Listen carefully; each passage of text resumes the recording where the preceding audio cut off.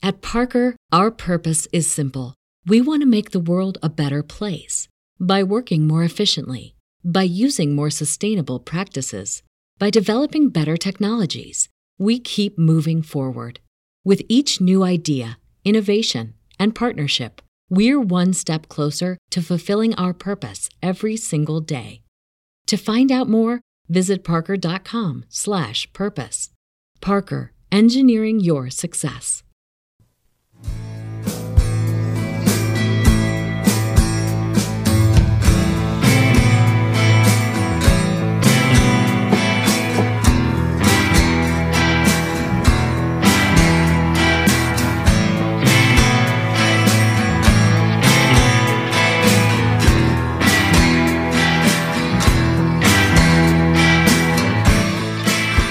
Hey, welcome back to another Union of the Unwanted. Ricky, take it away.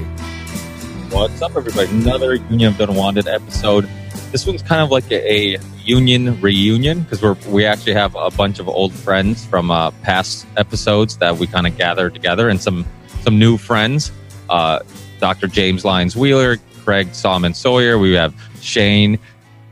I'm going to mess up the name of the podcast. I know you just changed it recently, the Black Pill Podcast, and Ken, and then we have some old friends. So it's going to be a fun show. We were planning on doing just a reunion of a bunch of old friends from the show, but because this platform is so powerful and it's so important, I figured I had two really great guests with really personal, important stories that I figured we could use this platform to kind of expand on their stories, ask questions, and use this platform to kind of spread the word.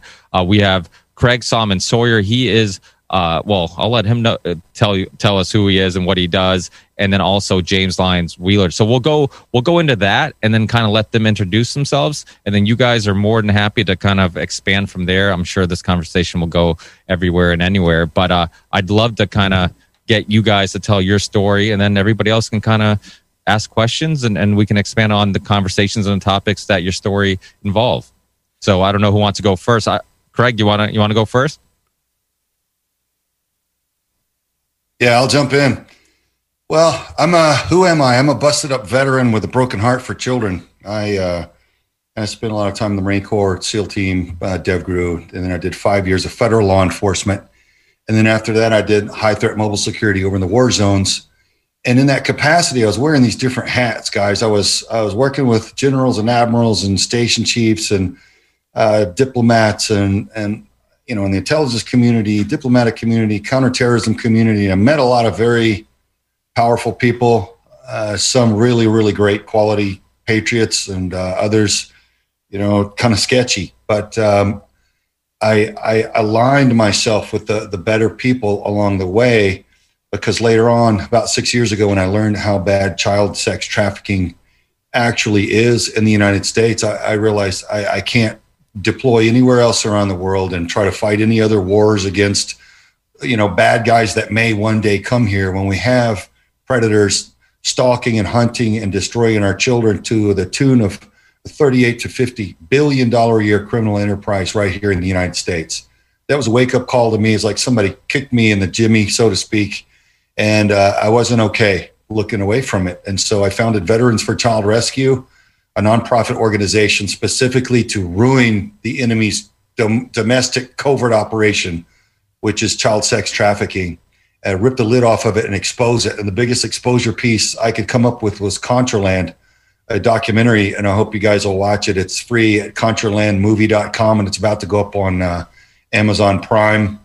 And it's already been aired to 90 million households on Daystar Network. So I'm just trying to ruin the enemy's operation, guys, exposing it. And we're also running joint operations with federal and local law enforcement, arresting the predators. We've gotten 23 predator arrests and convictions so far, with arrests and warrants so far with a 100% conviction rate. So our direct action operations are effective, and our exposure is ramping up. So that's kind of who I am and what I'm doing. And it's all about wrecking the kingpin, actually the centerpiece of this globalist cabal, this evil rancid cabal's power base that's destroying our country, destroying our freedom and liberty, our truth, our freedom of speech, everything, they all have a foot in that child trafficking and pedophilia cesspool. And so I'm pulling on that thread for all I'm worth to watch their whole sweater just come falling apart. So that's me. Yeah, I think this is a really important topic because especially after the election, a lot of people started, during the Epstein story, people started taking the whole child trafficking thing a little more serious. And then they started relating it to Q and kind of just calling it like, oh, everybody just thinks everybody's a pedophile, and really kind of minimizing how important of a topic this really is. I'm glad Memory Hole made it tonight because he's another guy who's gone down this rabbit hole and done a lot of research on this. But, appreciate it. And so, James, so Dr. James Lyons Wheeler is a part of something that also is very important. He was a part of a vaxxed versus unvaxxed children study. And if you want to get into a little bit of that and how important that study is and what happened once you published the study and got it out to the public. Yeah, sure. So, Craig, hats off to you, man. And Memory Hole. This is why I'm in the business that I'm in. I run a not-for-profit called IPAC. It's the Institute for Pure and Applied Knowledge. We do biomedical research in the public interest. We don't take any money from the government. We don't take any money from foundations. We don't take any money from anybody but people that could barely afford to donate. So that if you look at my publication record, I'm a lifelong scholar. Just call me Dr. Jack, okay? This whole Dr. James Lyons Wheeler thing, nobody's going to remember that. So just call me Dr. Jack. I love objectivity in research, and I love children. And I have 2 boys, and as I slowly came to be aware that the science behind vaccines was not founded on anything that's recognizable as objective science, I couldn't turn my back either. The kids being injected with thimerosal. Thimerosal inhibits proteins that you need to properly fold other proteins so you can remember what you're immune to, right? There's studies out there that show that if you get the flu shot and it's got thimerosal, you're more likely to have non-influenza respiratory virus infections. That's crazy, right?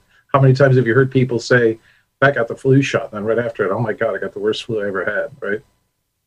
So, long story short, I ended up doing a study, among other studies. I mean, we focus on the clearance and accumulation rates of aluminum in children. One of our studies showed that kids in the first year of life are in aluminum toxicity 100% of their days.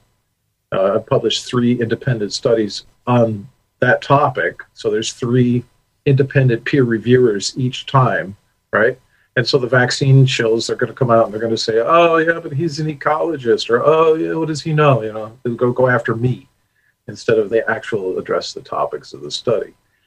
So I was tasked with, had the opportunity to analyze data from Dr. Paul Thomas's practice out in Oregon. There's 2,400 kids that vaccinate and 561 that didn't. So this was a treasure trove of data. You can't find a data set this size to do compare health outcomes. And we found all kinds of things associated with vaccines. Allergic rhinitis. There's just so many. We found asthma, anemia, because the aluminum in the vaccines bind to a protein that your dietary iron is supposed to bind to. Okay. No ADHD, 0 ADHD in the 561 unvaccinated kids.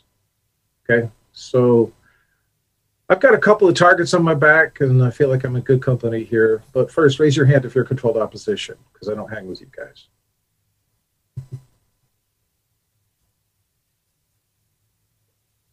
Yeah, so he was a part, just to kind of a brief description.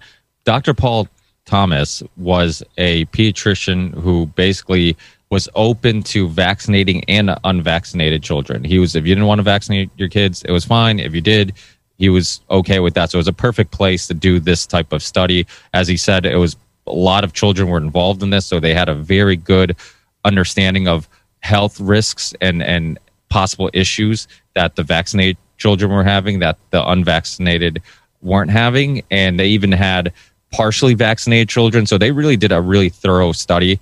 But so let's open the floor up. Any of you guys who want to ask either Craig Salmon Sawyer, who and I can't stress it enough, please check out his documentary Contraland. It goes into his nonprofit organization and them obviously going deep into the child trafficking scandal and business, but it also goes into some of the history of it, which I think is really important too, and how we got here. So I think that's really fascinating. But and you guys want to ask either one of them a question or ask anybody else on the call a question? Ricky, I just want to start by saying hello and welcome to everybody that is listening to us on the Fringe FM. We are being simulcast there live as well. Thank you to Joe Roop and everybody over at Fringe for allowing us to be a part of that. I wanted to say something. I just spent my weekend, Craig, with Jim Caviezel screening. I'm like still in tears after watching his movie that he's having a hard time getting distribution for, The Sound of Freedom. This movie went so deep. Your documentary is amazing. This was a movie, like a actual, it's not a documentary, but I have never seen child trafficking portrayed so real and so disturbing, and Hollywood doesn't want anything to do with this project, and the movie is amazing. But I mean, it shows the whole thing. It even I'm sure you know the story of Jim Ballard, but this goes into like the whole island thing and the shipping containers with the kids, and I mean, this is so heartbreaking. And then to hear Jim talk after about it, about the backlash he's getting, an amazing actor who like played Jesus, for God's sakes, but nobody wants to touch this movie. Obviously, we all know why. And then we all sat around after coming up with like ways to make this story digestible, because they all seem to believe that this is coming, that there will be a disclosure and these people are going to go away. I mean, we've all been waiting for it and hoping for it. But after watching this movie, Craig, I don't know how you do this, and you're such a hero. But I mean, they portrayed it so amazing, and everyone should see it when they do get distribution. But, you know, there's some real big players involved, and Hollywood wants nothing to do with this. It's called The Sound of Freedom, and it's really hard to watch, but really important for everyone to see. Yeah, he's an incredible actor. And the topic, bringing this to the populace, is like, being the messenger to tell people they have cancer. I mean, people don't want to know this. It's a repulsive, despicable topic. I wake up both with dread and with joy every morning. I wake up in a hurry because it's a privilege to fight for the little ones, and with disgust at what I'm going to face and what I'm going to hear. You know, I'm a DevGru operator, SEAL Team 6. I've been decorated for different things in combat, and I've been to 60 countries around the world and lived in war zones for years. And I've seen a lot, and I've been through a lot. And I'm pretty hard in a lot of ways, man. But I just have this wide open soft spot for the children, and it's like getting kicked between the legs every single time I hear one of these stories. You know, when somebody explains to me what they were put through, or what they had to watch their brother and sister being put through, or the kids that they were with, and just, parents' stories of what was done to their children, and just on and on and on. It's evil, man. So yeah, as despicable and disgusting as it is, it'd be worse to turn away from it. I don't see how anybody in good faith that has the ability to do anything, even just raise their voice, could turn away knowing that the children are suffering, and that it's reached an industrial scale. And, not to get too spiritual on a podcast like this, but, we like to say, God bless the USA. But how could he bless an industrial scale torture and murder of our most precious and innocent little ones? He can't bless that, nor should he. How could anyone expect him to bless the United States that's running a $38 to $50 billion a year criminal enterprise, selling and destroying children? So, So Craig, I have a question. I was just talking with Grace, my fiance. I said, if I wasn't doing the vaccine thing, I'd be going after that very issue you're talking about, child trafficking so here's the question. The thought that occurred to me, because I'm a solutions guy. Is there a program to train the victims so they can then go back and be part of the team to go back and bust the traffickers? There are a lot of programs. First, someone really needs to heal before they can help others. And so there's a huge void in aftercare, quality aftercare. And the ones that I've seen, and I have to be honest and straight here, the ones that I've seen that bring genuine healing always involve Jesus Christ. It just ends up being the ones that are working through, and it takes about 18 to 24 months of legitimate therapy. But those are the ones that bring about actual healing, where people can get this behind them and be productive and happy in their lives, and not have it just eat them up. But after that, we use them in our operations. We run joint sting operations, and we use victims, and including our own daughter served as a junior decoy agent. She helped bring down 9 predators in 1 3-day operation. So it's good for them to do that, but I think they have to be ready. It takes a lot of strength, inner strength to face down these predators. But no, it's a fascinating thing, and it's fantastic for them to be able to do, but I would just always caution that they get kind of past it and get some genuine counseling and therapy and healing first. But there are programs out there, but I would invite more. We've got sports in this country, a lot of them kneeling through our national anthem and sacred, anthems, and kneeling, burning our flag and everything else. And I would like to see a sport made out of chasing down these predators. And so that's no longer a thing, man. That's a sport I could get behind, is people making our kids safe again. You know what I mean? So I welcome any genuine program that's careful and effective at bringing that about. Well, I know. I was going to say, Jason, you've done some work on this topic with some of the Colts and then some of the other stuff. So I'd love to get your intake and Memory Hole's intake, just how hard it is just to research this stuff. Well, I've been researching this stuff for over 15 years, right? When you come across, for instance, the Franklin scandal and, the real connections to political elites on both sides of the spectrum, that involved a lot of Republicans. But if you remember, Barney Frank is running a callboy ring outside of his D.C. home with a guy named Gottlieb. It's connected to Chevy Chase Elementary School. The Finders documents were out there then. And, I've been vocal about this for a very long time. Everything from Sandusky to Hassert being a serial pedophile, labeled a serial pedophile as a judge from his time as a gym teacher and a wrestling coach. You think he stopped as he became the longest serving Republican Speaker of the House? Wiener's not in jail. Mark Foley, all these examples are out there. Ed Murray, Seattle mayor. So many times these high-level political figures are involved in this. And then, you do have the turds that spoil the punch bowl.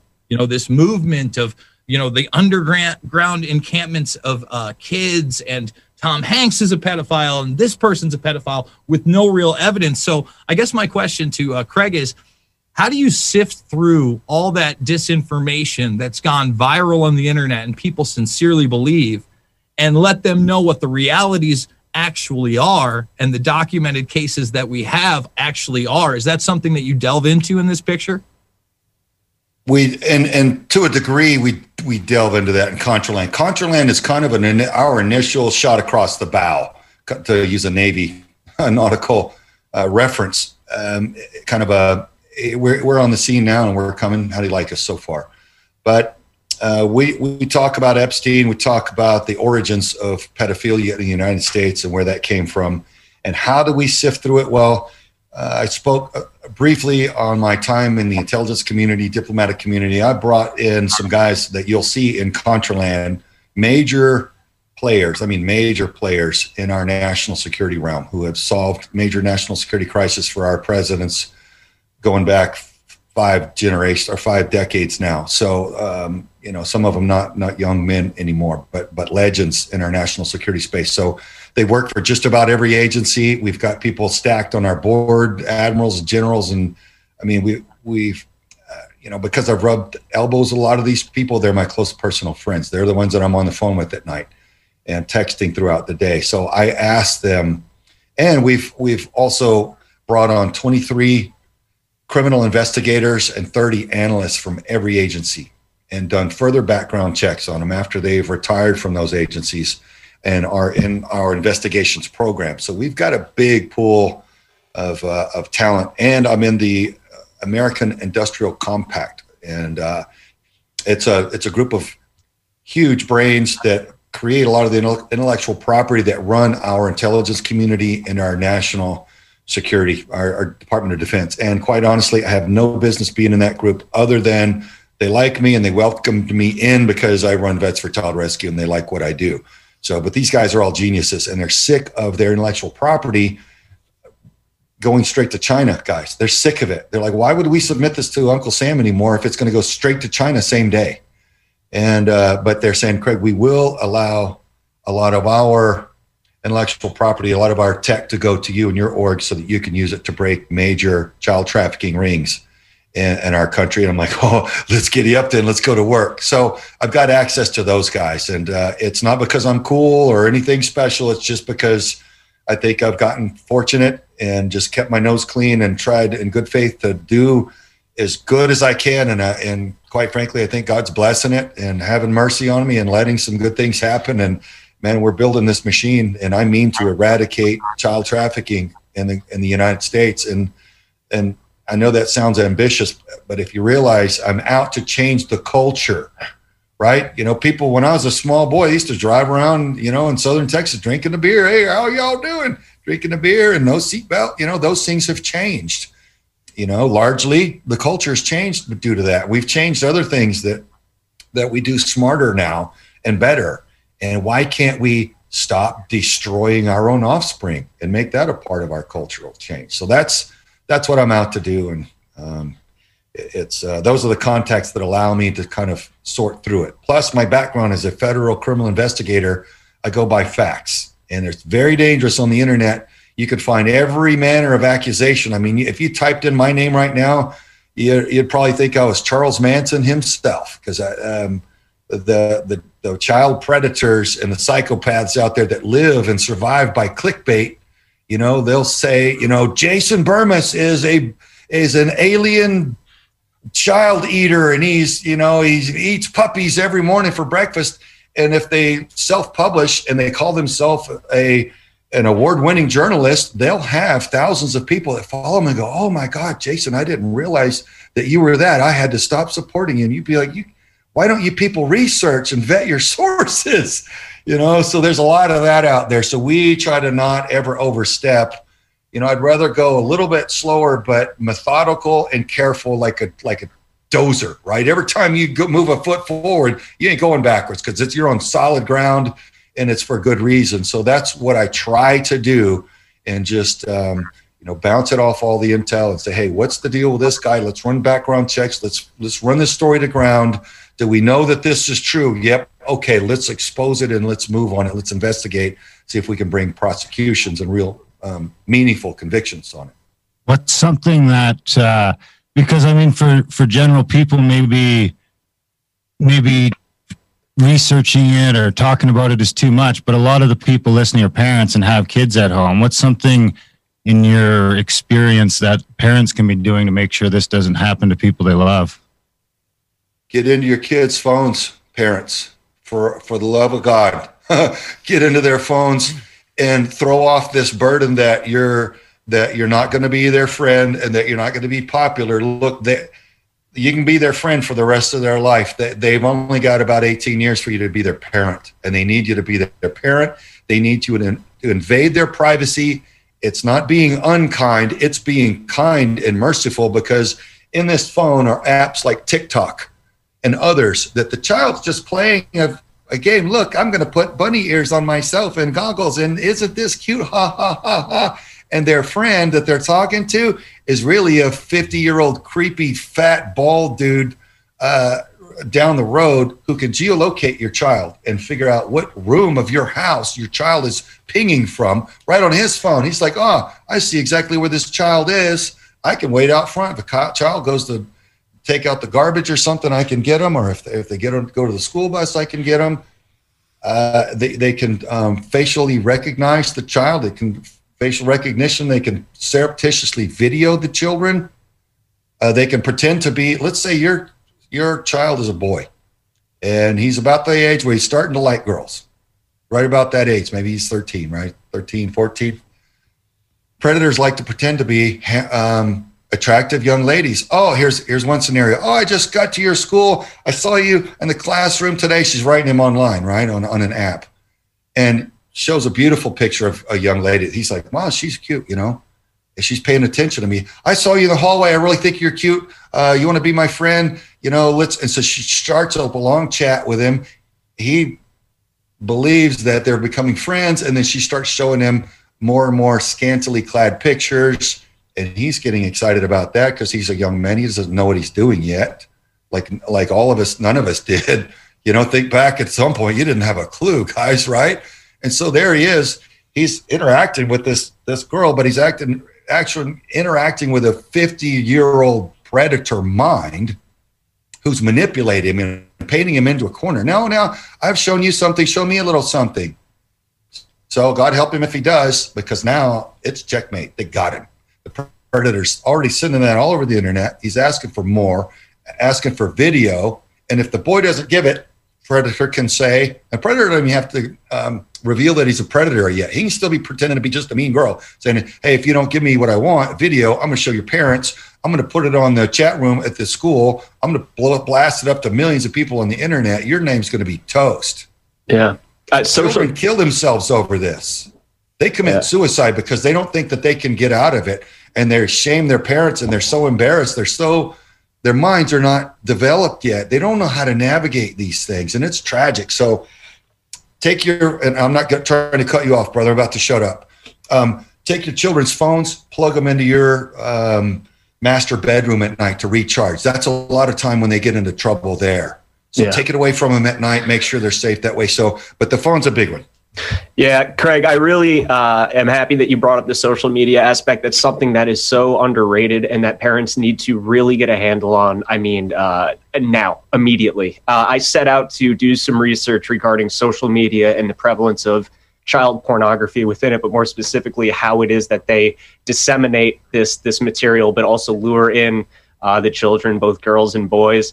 And it's a mixture of code language. It's a mixture of, download links. There's hidden download links on Instagram specifically is one of the major purveyors of child pornography today. And that's one thing that people don't think exists because they expect to just bump into it on accident, right? But it's not exactly like that. If you do not know exactly how to find it and how these individuals are operating on social media and communicating with each other, you won't find it.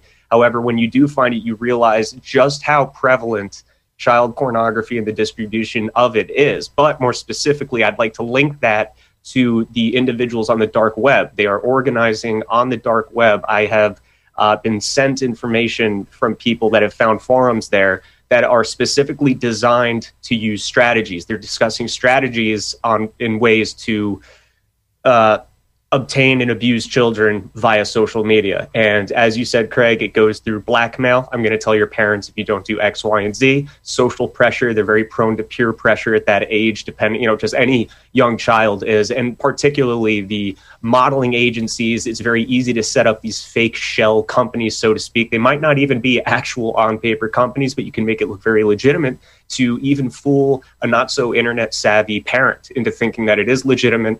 And that's one way to bring them in. I had no idea. And when you said earlier, it was the industrial scale of this. I set out originally, not so much to disprove this, but almost to set my worries at ease. Like, it can't be that bad, can it? And it's actually far worse than I'd ever imagined.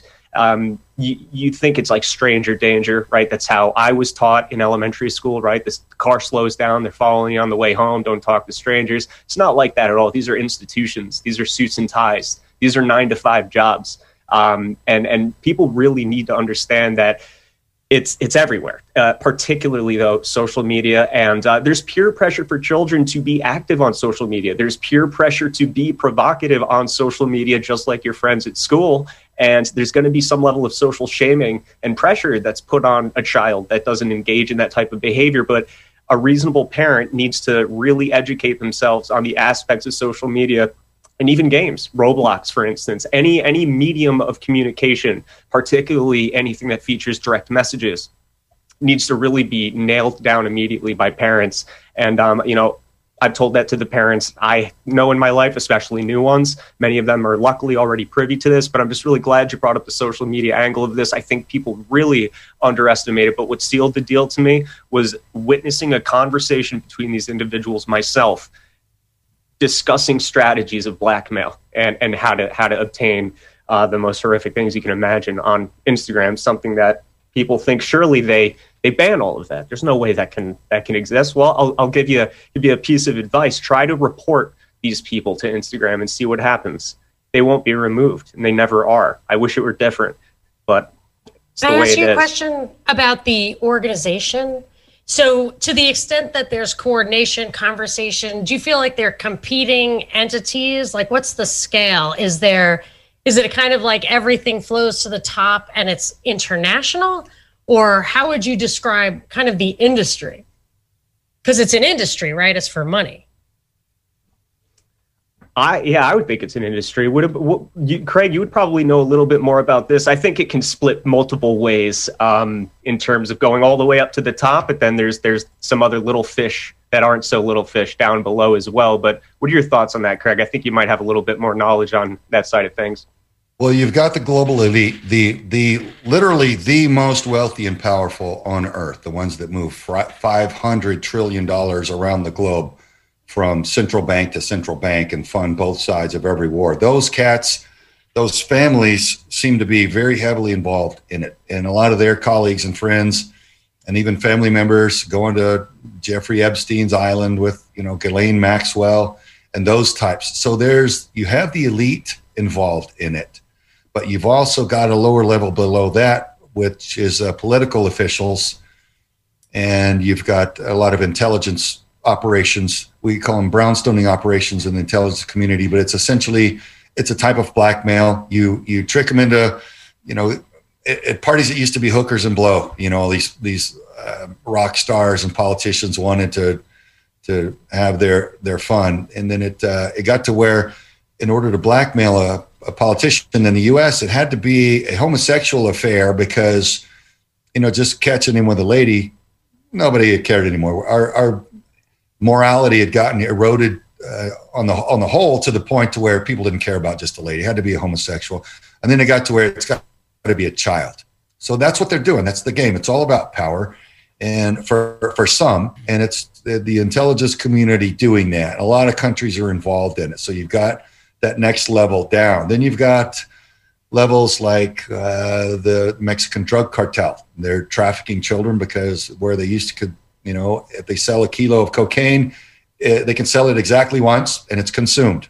There's no recovery unless they kill somebody and, before they can consume it and sell it again. But a child, tragically, they can sell a child, up to like 30 times a day. It's just absolutely demonic what they do. And organ harvesting and all that. Then below that, there's the gangbangers, the MS-13, Crips and Bloods that used to not get along.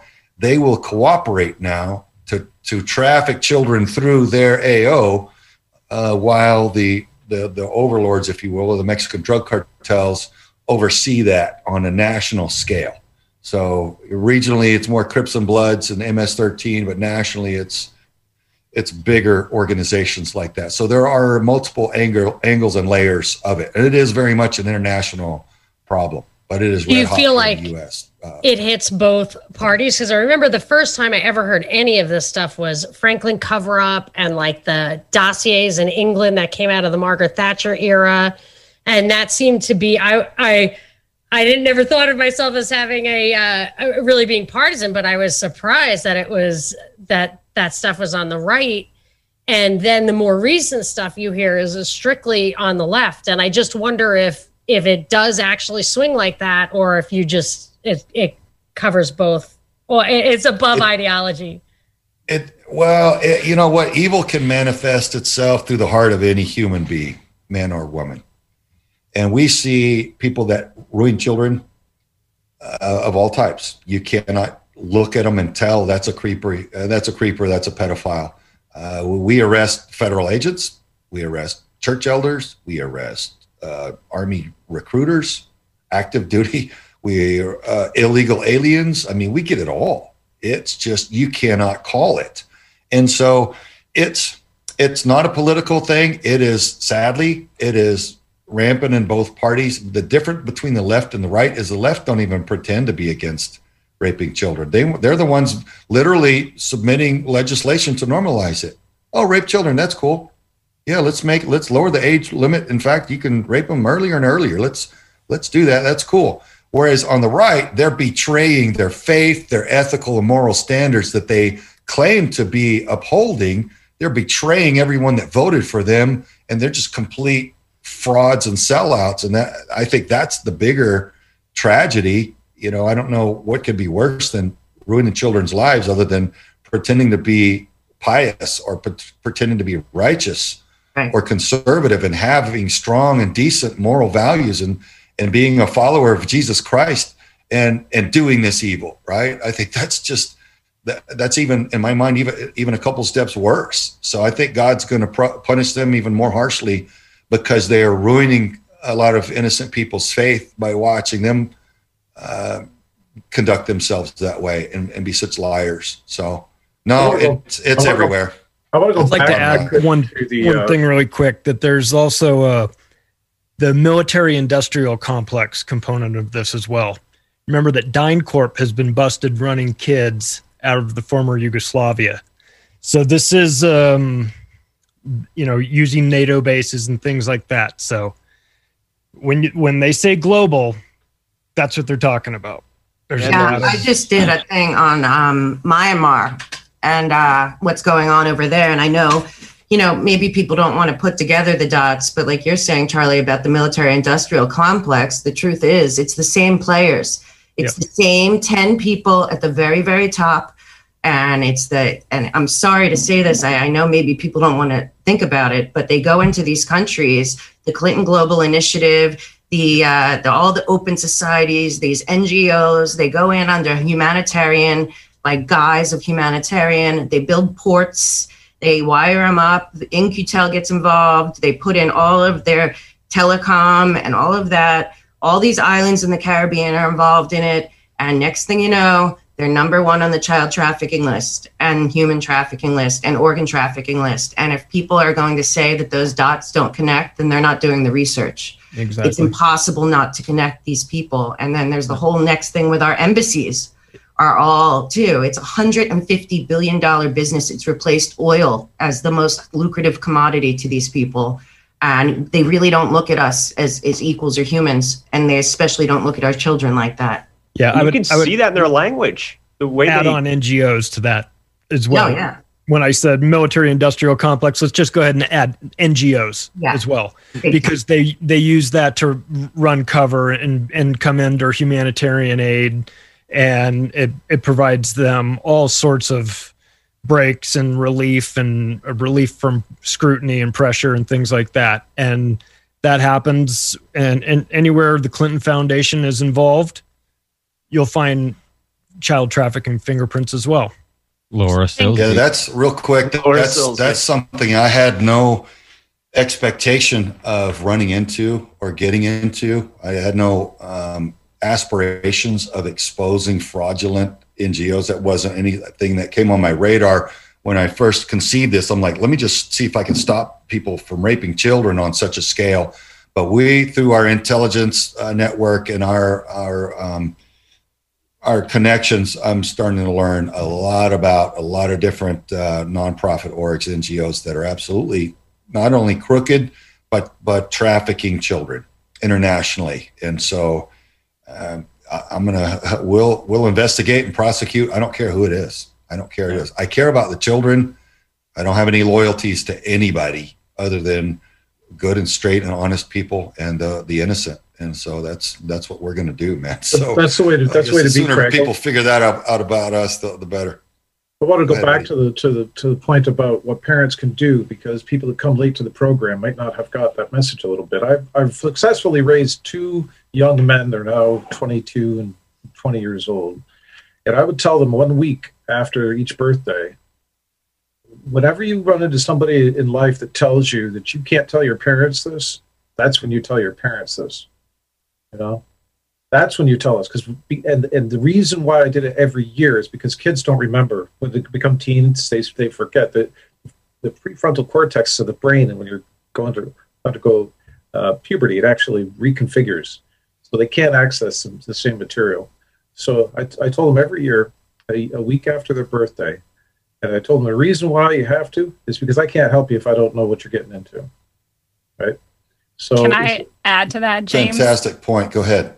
As a teacher, just, children who have not been taught to have boundaries and be able to voice those boundaries for their whole life. And sometimes parents accidentally reinforce the lack of boundaries by saying like, oh, you're my kid, you'll do what I say, or like, I'll tickle you whenever I want to, or, I'll hug you. You go hug your uncle, even if you feel uncomfortable. Like all these things reinforce this idea that you don't get to actually have boundaries or reinforce them. And as a teacher, I saw other teachers taking advantage of that by, that slow creep of poking boundaries and pushing things to make kids feel uncomfortable and figuring out which kids wouldn't speak up. And so if you have children and you are, encouraging them, like, this is your body and your life, and you get to tell anyone, including me, what you like and don't like, then that is also really helppful.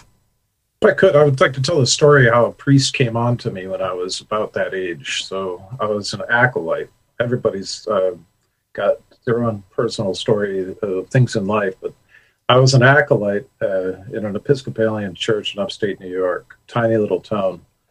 And he invited me over to his house at the rectory, and he said, I heard you had some problems at home. If you want some counseling, come on in, we'll talk. And, he said, do you want to see the library? Oh, yeah, I'm a brain guy like me. I want to see the library. Look at all the books, looked at the titles. They were interesting. You want to see the kitchen? Sure. Do you want to see this? You want to see that? Next thing you know, do you want to see the bedroom? I guess so, whatever, Brings me upstairs and he asks me, do you masturbate yet? And I said, no. And I'm not going to tell you what I did at that time or not, but the point is I said no. And he goes, well, that's unusual because, at your age, boys usually start exploring. And then he goes, do you mind if I call you Jamie? He wanted to give me a pet name. And I said, no, I have a name. And then he goes, he used the phrase penny for your thoughts. Okay. He asked me, penny for your thoughts. I said, I would rather go home, whatever. So he tried to kiss me. And that's when I got up and I said, remember when you showed me that book down in the library of Chariots of the Gods? But do you think there's anything to the idea that perhaps aliens came to the planet and seeded the planet with our ancestors? And his face turned white. He just went white. He's like, how he couldn't understand how I could do that at that age. I got up, I walked out, and I rode home. Years later, and this is why I asked about that program to have people help. Years later, this was like 5 years ago. I look up on the news. I'm looking this guy up. Where is he? Right? Is he hurting kids? I get a little worried. Maybe I should have spoke up or something. They had moved him from that upstate New York church to the Old North Church of Boston. Right? He had just been arrested 2 months before. But because there was a guy that came forward and said, yeah, he did this to me. When the guy became an adult, right? And that morning I called the arresting officer and I said, I want to make a statement. And then I called the Episcopalian church. I said, I need to talk to you guys. And I told them both verbatim the exact story, right down to the detail, every last detail, right? The arresting officer sent a lawyer to Pittsburgh. It took my statement in my office. I was at the University of Pittsburgh at the time. And the guy who's John Doe, he doesn't want to be known. He ended up winning the case. I got a call from the John Doe afterwards thanking me. The guy said, you know what? I said, what are you going to do with the estate money? Because he won the priest's entire estate. He said he's going to buy an airplane and get his airplane license. He's going to learn to fly. He always wanted to do that. This community was split down the middle because half the people would believe the priest, half the people wouldn't. Okay, and his own wife divorced him over this because she didn't want to believe him. Right, the priest was his father's best friend, and that's how he got into the family. And so, the Episcopalian church, the deacon or somebody like that, called me up afterwards and said, "Thank you." because your testimony, it allows the community to heal, right? And I had given the verbatim detail, and when he won the case, the lawyer told me the reason why we won the case is because you gave specific details. The penny for your thoughts. Can I give you a pet name? Do you want to see this room? Because they use the same MO and over like that. So that won that case. So it turned out that, unfortunately, or for whatever, however you look at it, the priest had committed suicide in the parking lot after he paid his bail. So he made bail and he committed suicide. It's all in the news. You can look it up. His father, Paul DeCharity, the guy's dead now. And so I guess the lesson there is, if you have been affected as a child, it's never too late to speak up. You're going to save somebody. Turn them in. Call the police. Get the stuff going. You're in the right. Call the police and turn them in. Right? Well, the argument's going to be, well, you're going to destroy their life. Maybe they're not like that anymore. What do you know what's going on? There's all this. We want to protect other people, and it's the good people that are downtrodden. It's the same thing with vaccines. The good people that get hurt. I've met 10,000 people over the past 5 years whose children have been seriously injured by vaccines. And you look at the coronavirus deaths and the healthcare workers that are happening right now.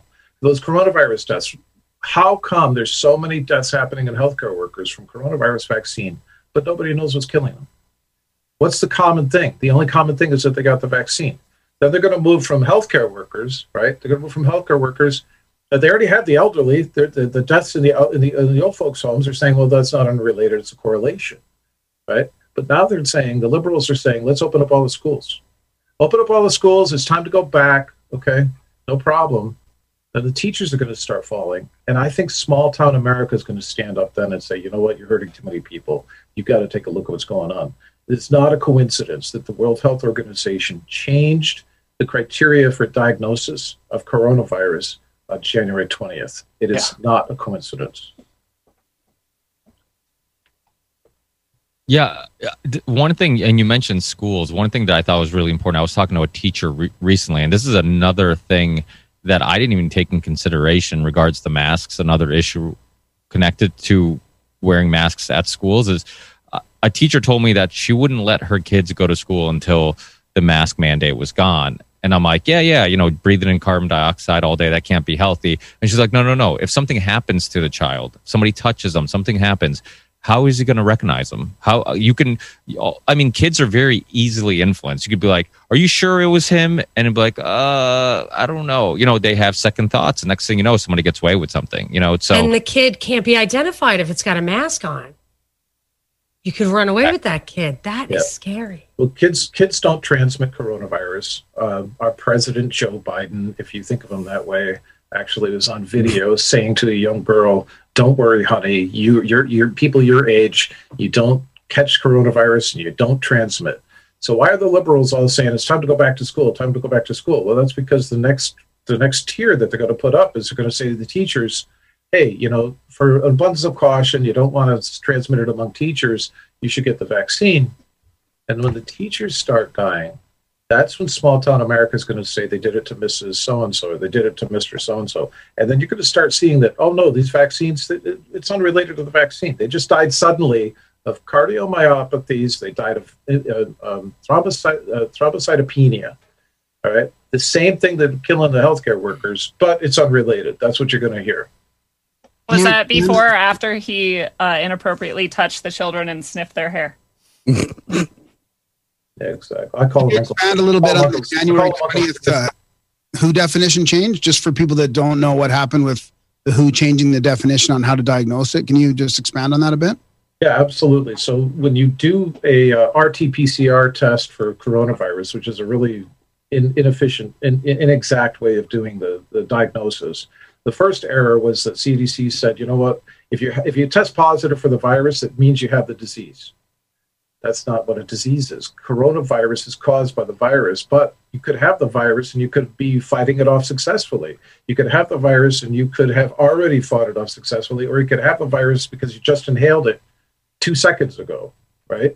So a positive PCR test, all right, what happened is in January 16th, the CDC could have adopted a CDC test that was made available to the world by Germany. There's 141 countries that adopted that test. 2021? 141 other countries. Oh, 2021 or 2020? 2020. Okay, yeah.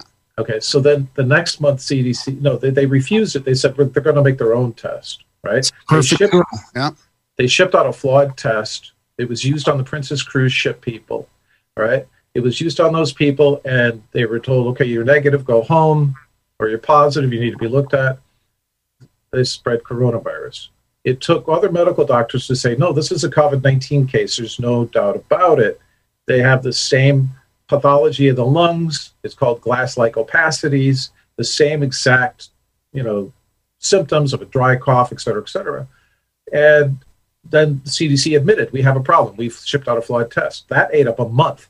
Then the FDA allowed emergency use authorization of testing from commercial entities.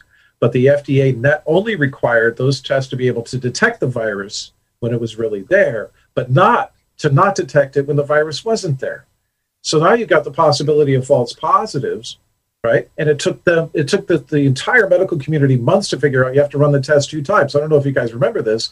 Oh, the answer's here. We got commercial tests. Go ahead and get tested. Oh, wait a minute. What do you mean I got to get tested again? Well, because the first one might be wrong. And, people are testing, Elon Musk did 6 tests. He tested 3 and 3, right? So what's going on? That's called false positives.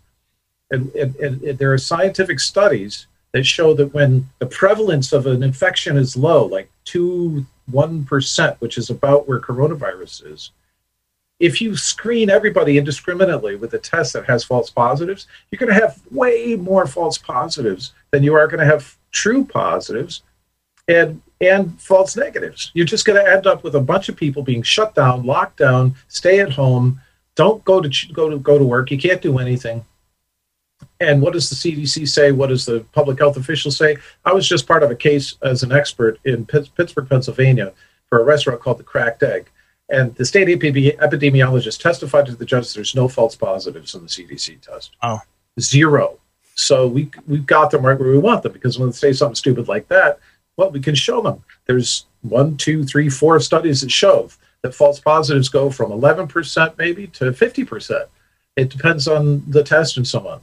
So the actual change of the World Health Organization involved a recognition that if you dial the PCR test all the way up and you're using 40 cycles in the PCR, that that's to maximize sensitivity, but that's at a cost of false positives. If you dial it up, you're going to get way too many false positives. So we have a FOIA document from the FDA the HHS is sent, where there's an expert there saying any cycle threshold of 35 or greater on the PCR test is meaningless, and yet you're diagnosing COVID-19 using cycle numbers above 35. Okay, so I'm working with a doctor called Singhang Lee. He's from Milford, Connecticut. He's been in the United States for decades. He's fighting against the problem of not pap smearing women instead of just using PCR for decades. He's fighting against the fraud on the HPV vaccine as well. And so he wants to sequence. If you have a molecular test, you might as well sequence it and see what the virus is. Maybe it's influenza A the person has. Maybe it's influenza B. Maybe it's respiratory syncytial virus, or maybe it's bacterial pneumonia.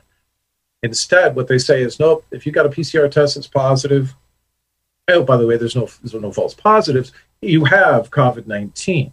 And so they're absolutely inflating the numbers of COVID-19. They have from the start on purpose, because they crap their pants. They shipped out a flawed test. It got away from them. They couldn't do contact tracing.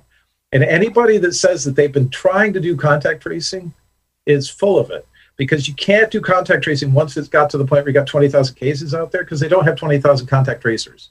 They have the ability that there's a race against to make enough tests, but then who's going to do the tracing? You'd have to have an army of 100,000. They say they did 1 million tests. Where's the 1 million contact tracers? It's not ever going to happen. So they want to put an app on your phone, but good red-blooded Americans are going to say, no, I don't want you to know where I am on my phone. I want to know where I am on my phone, but you don't have the right to know that. So, and what you're saying is, right after Biden came in, they dialed that down, and they said now it needs other diagnosis as well. You got to ramp the cycles down or whatever. They started to back off this already. Right, and what's that going to do? It's going to make the number of cases of coronavirus drop. And so, oh, wait a minute, the vaccine's working, right? Luckily, mainstream media is onto this for the first time ever. They're actually publishing stories saying, yes, the cases are dropping, but it's not due to the vaccine. There's not enough vaccinated. It's something else. Wow. So, yeah. Right, and a lot of people don't know that the CDC is is actually really financed by big pharma. It's not a government organization. It has no oversight really, and they've been moving the goalposts constantly. But when you look into who finances the CDC, you're going to find the Gates Foundation. You're going to find all the big pharma companies that are making these vaccines. The CDC, why we have put them on this pedestal, let alone the World Health Organization. But the CDC has history of just completely, honestly lying, fudging numbers. Right now, they're saying that what they were doing, they've devastated New York with this phony test. And Cuomo wasn't letting, I mean, who was giving these tests? People are standing in line for hours outside in the freezing cold taking tests at like the local, urgent care. And because he's demanding it. And I just said, who's doing these tests? Who's reading the tests? You used to have to get like a prescription from a doctor to get it. It seems totally flawed. But then I found out just a few days ago, I was doing some research, and it turned out that the CDC was giving orders to coroners and to morgues and to anyone who was doing autopsies to leave out the real problem and put COVID as the main cause of death in like 160% of these cases. 1,600%. Actually, you're citing a paper that's by Dr. Henry Ely et al. It's published in my journal, Science, Public Health Policy, and Law. I was the editor-in-chief on that paper. I saw that. And I handled the peer review of it. Now, here's what happened with that. In August, Deborah Burke said, if they died they died from.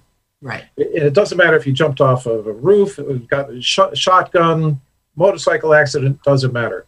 And that's so ridiculous. I mean, I'm exaggerating, okay? But the reality is you don't do diagnosis that way. And there's a doctor, Scott Jenkins, he's over in Minnesota, former senator. I interviewed him.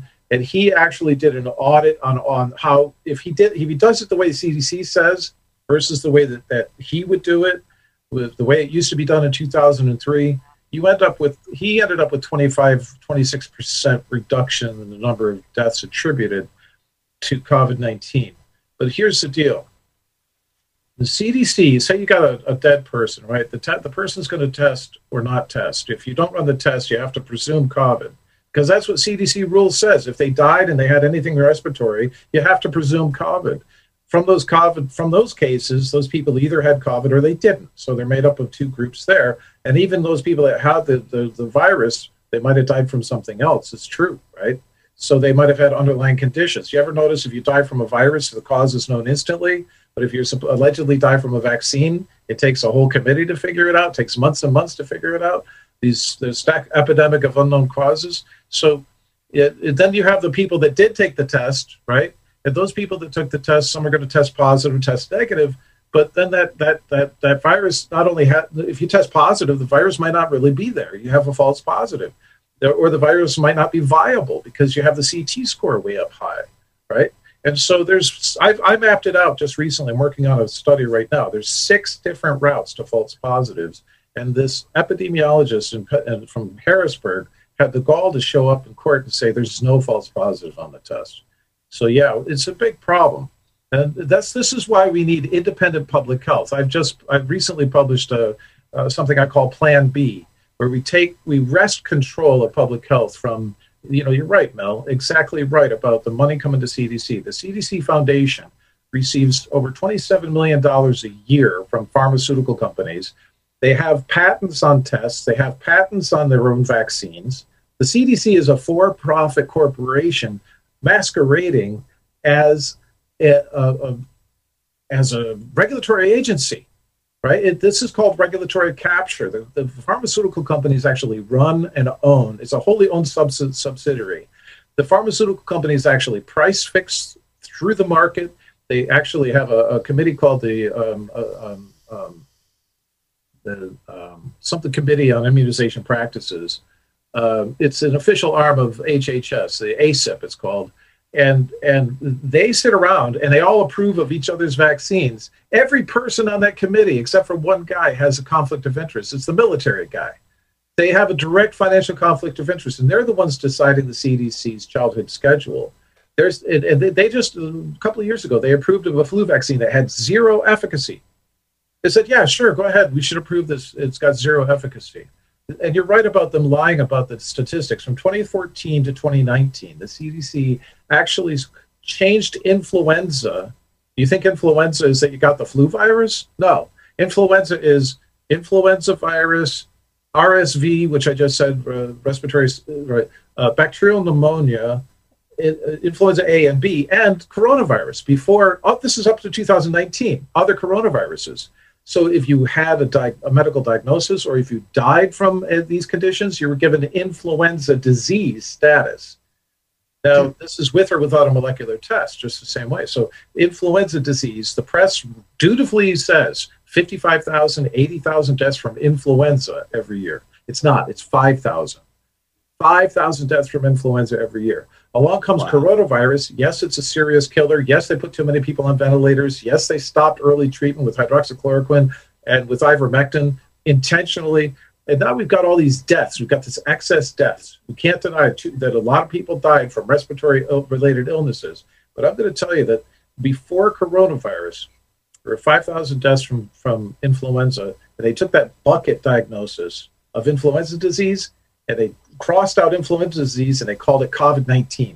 It's called pneumonia, influenza, and COVID. So that's when the press is talking about numbers of COVID. They're talking about anything that happened to be diagnosed as COVID, whether it was really COVID or not.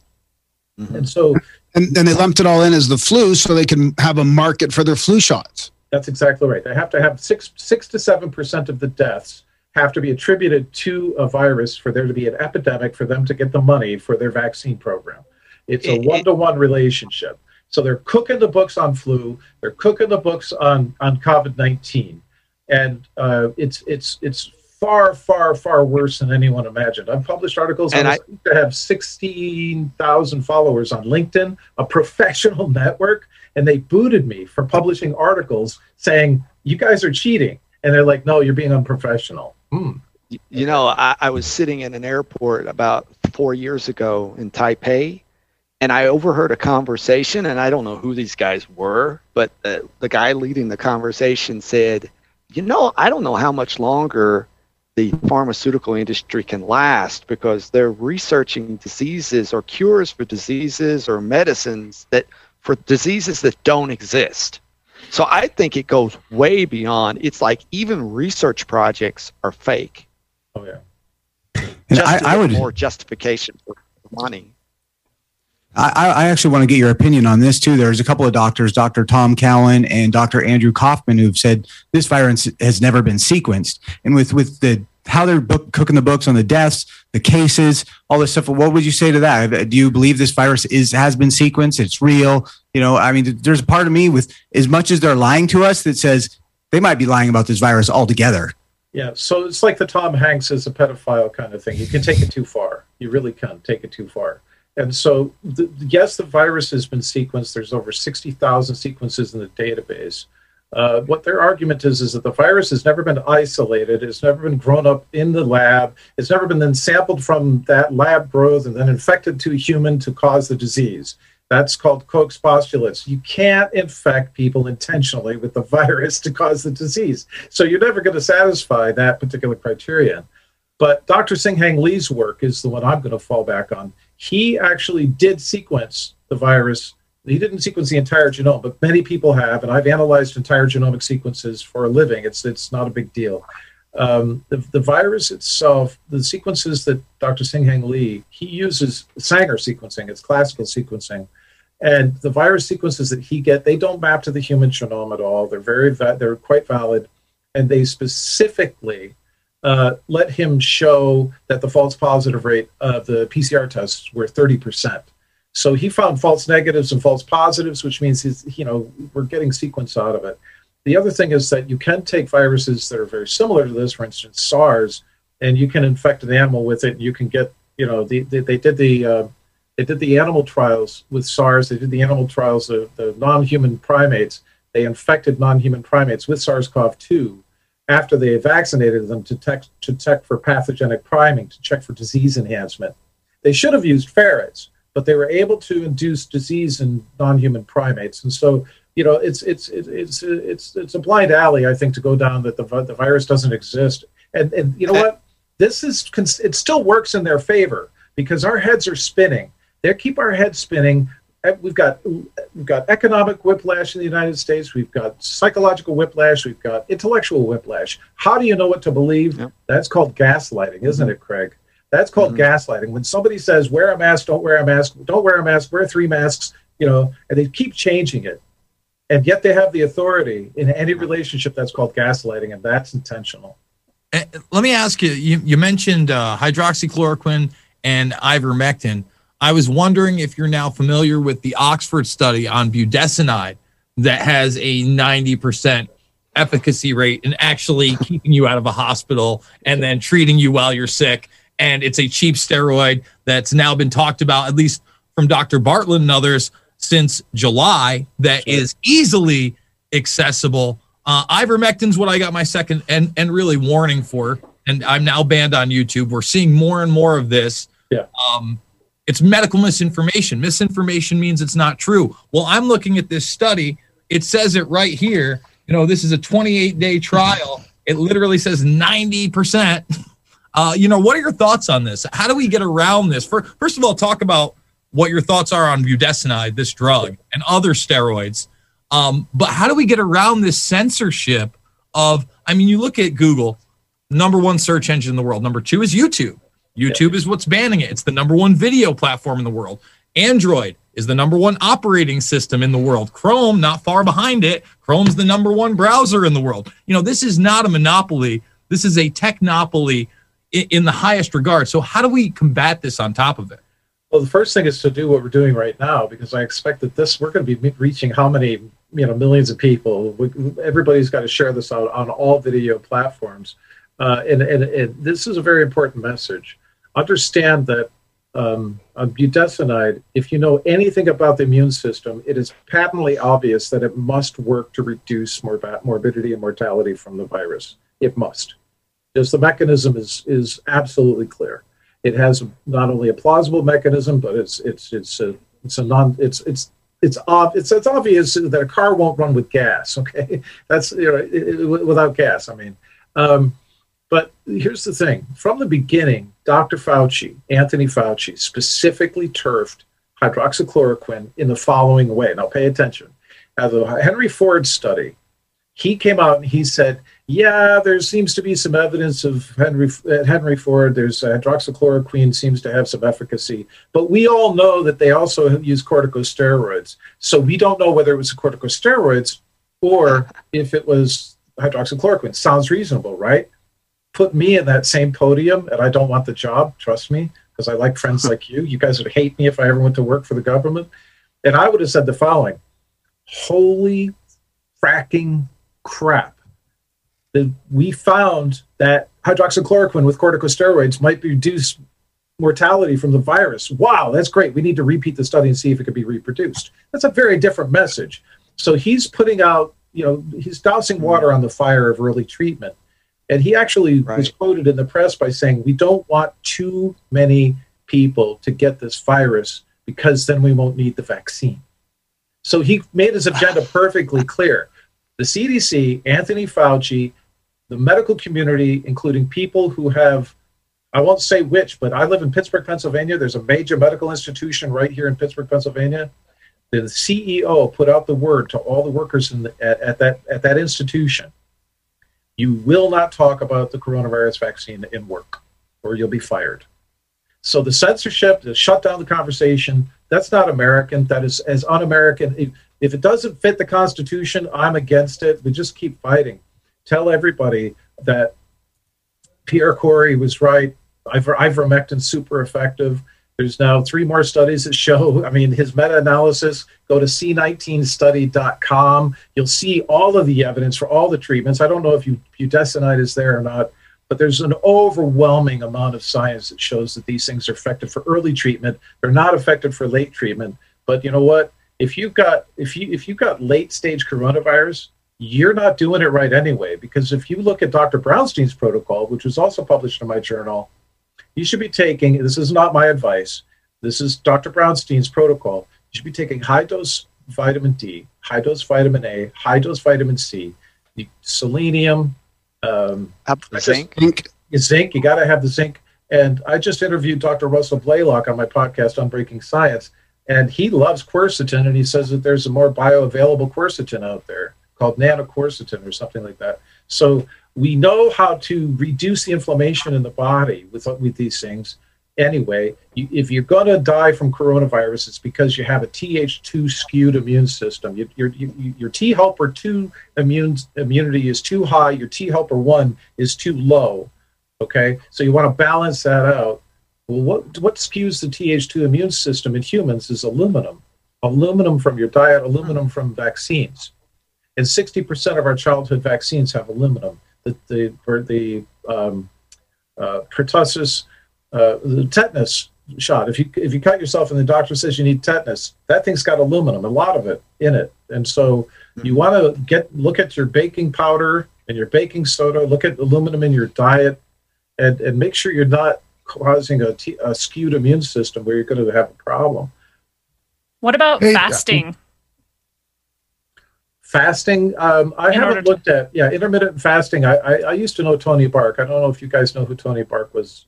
Tony Bark, MD, no. One of the most brilliant naturopaths. She was an MD that went to naturopathy, and she swore by intermittent fasting to reboot the immune system. Have you heard about August Dunning and dry fasting?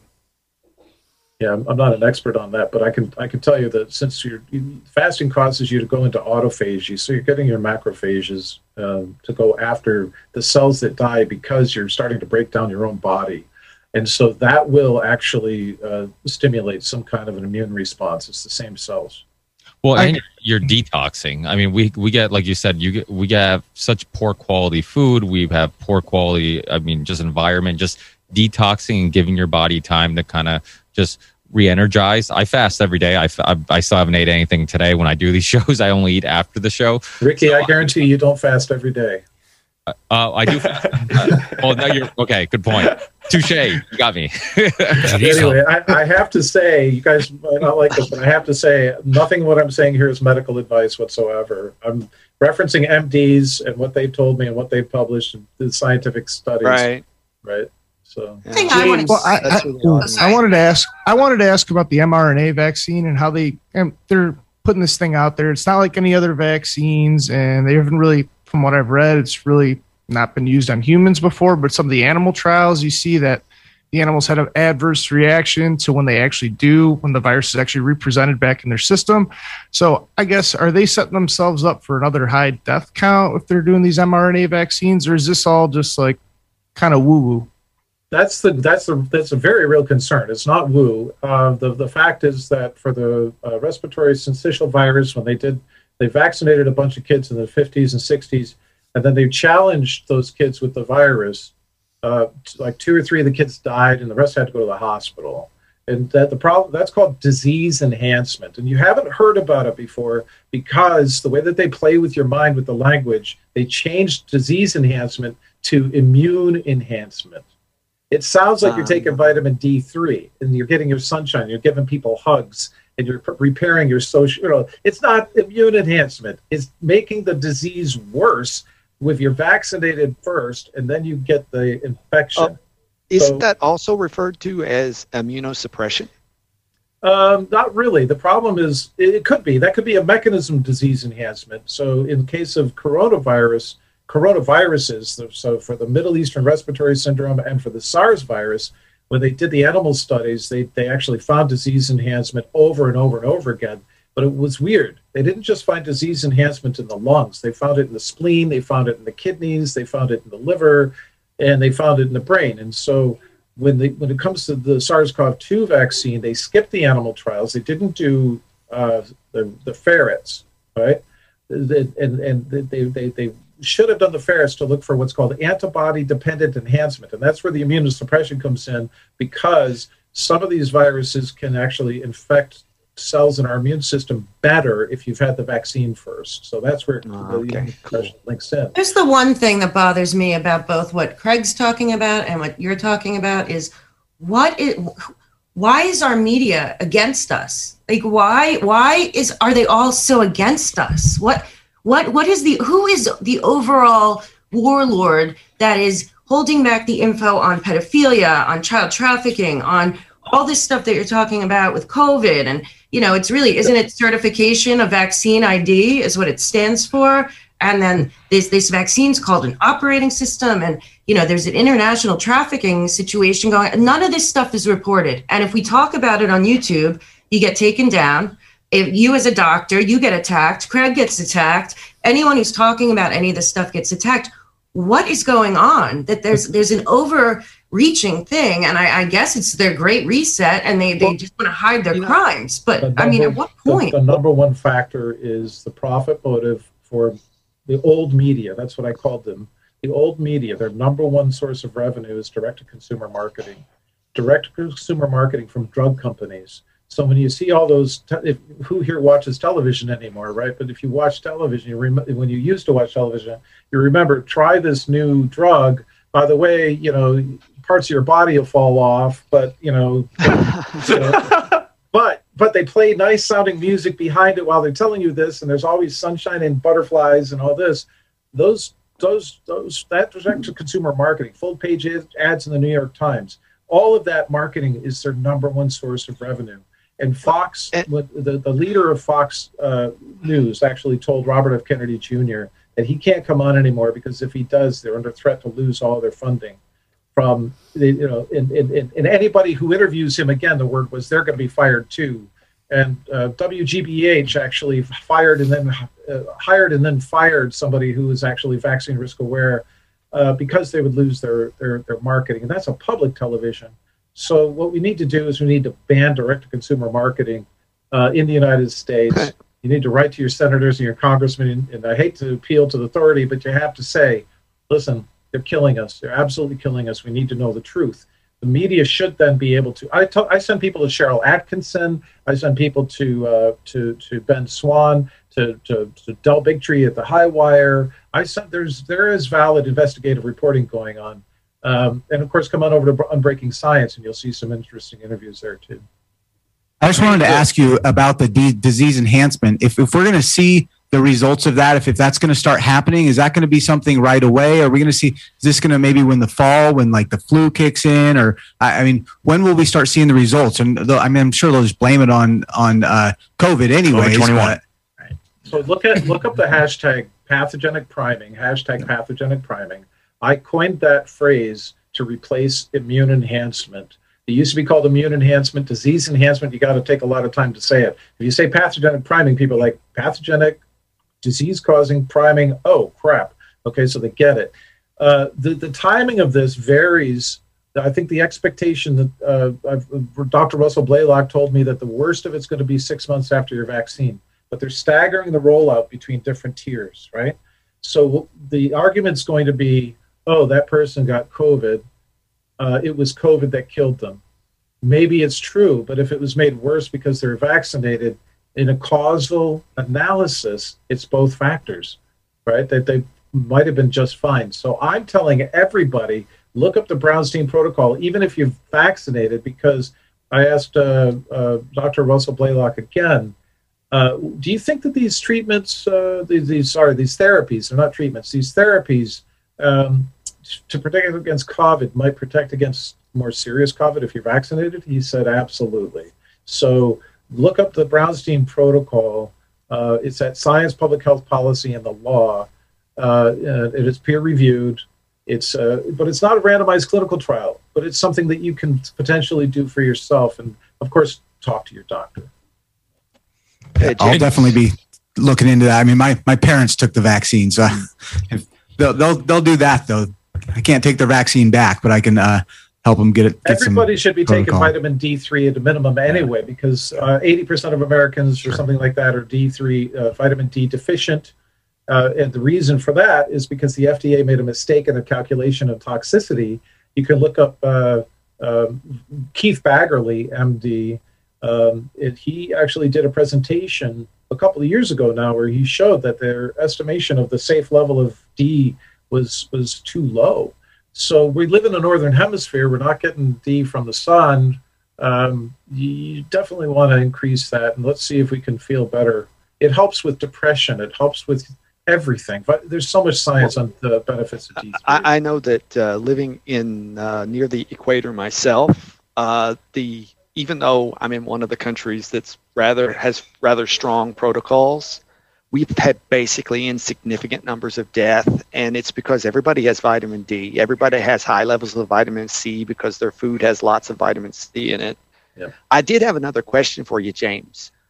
I've read recently from someone that would know, not someone just at random. It's a constitutional attorney, Robert Barnes, that over 1,000 case deaths have occurred directly because of the vaccination. That these are government numbers. Now, I know that there are acceptable levels of deaths for vaccines. Are we at that point? Have we not reached the point of acceptable level of death, or what do you know? So I wouldn't be surprised if it's at 1,000. However, the language that you're using is, not the government language. The government language is, if you die from the vaccine, your family should report it to VAERS, VAERS. However, if you go to VAERS and you try to analyze the data, you have to agree that causality is not demonstrated.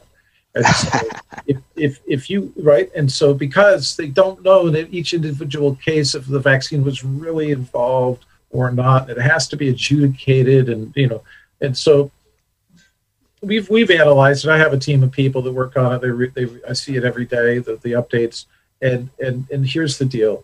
We're already well beyond the stopping algorithm point when it comes to the number of observed deaths. And that's what you have to call them, observed deaths. Not that we're directly caused by, because causality is arguable. What they should do is write to the FDA. Here's the thing. People don't know how to report vaccine adverse events properly. Not only should you report it to VAERS, but if you report it to the vaccine manufacturer and the FCC, the FDA, all these thousands of reports, so it should be done to both.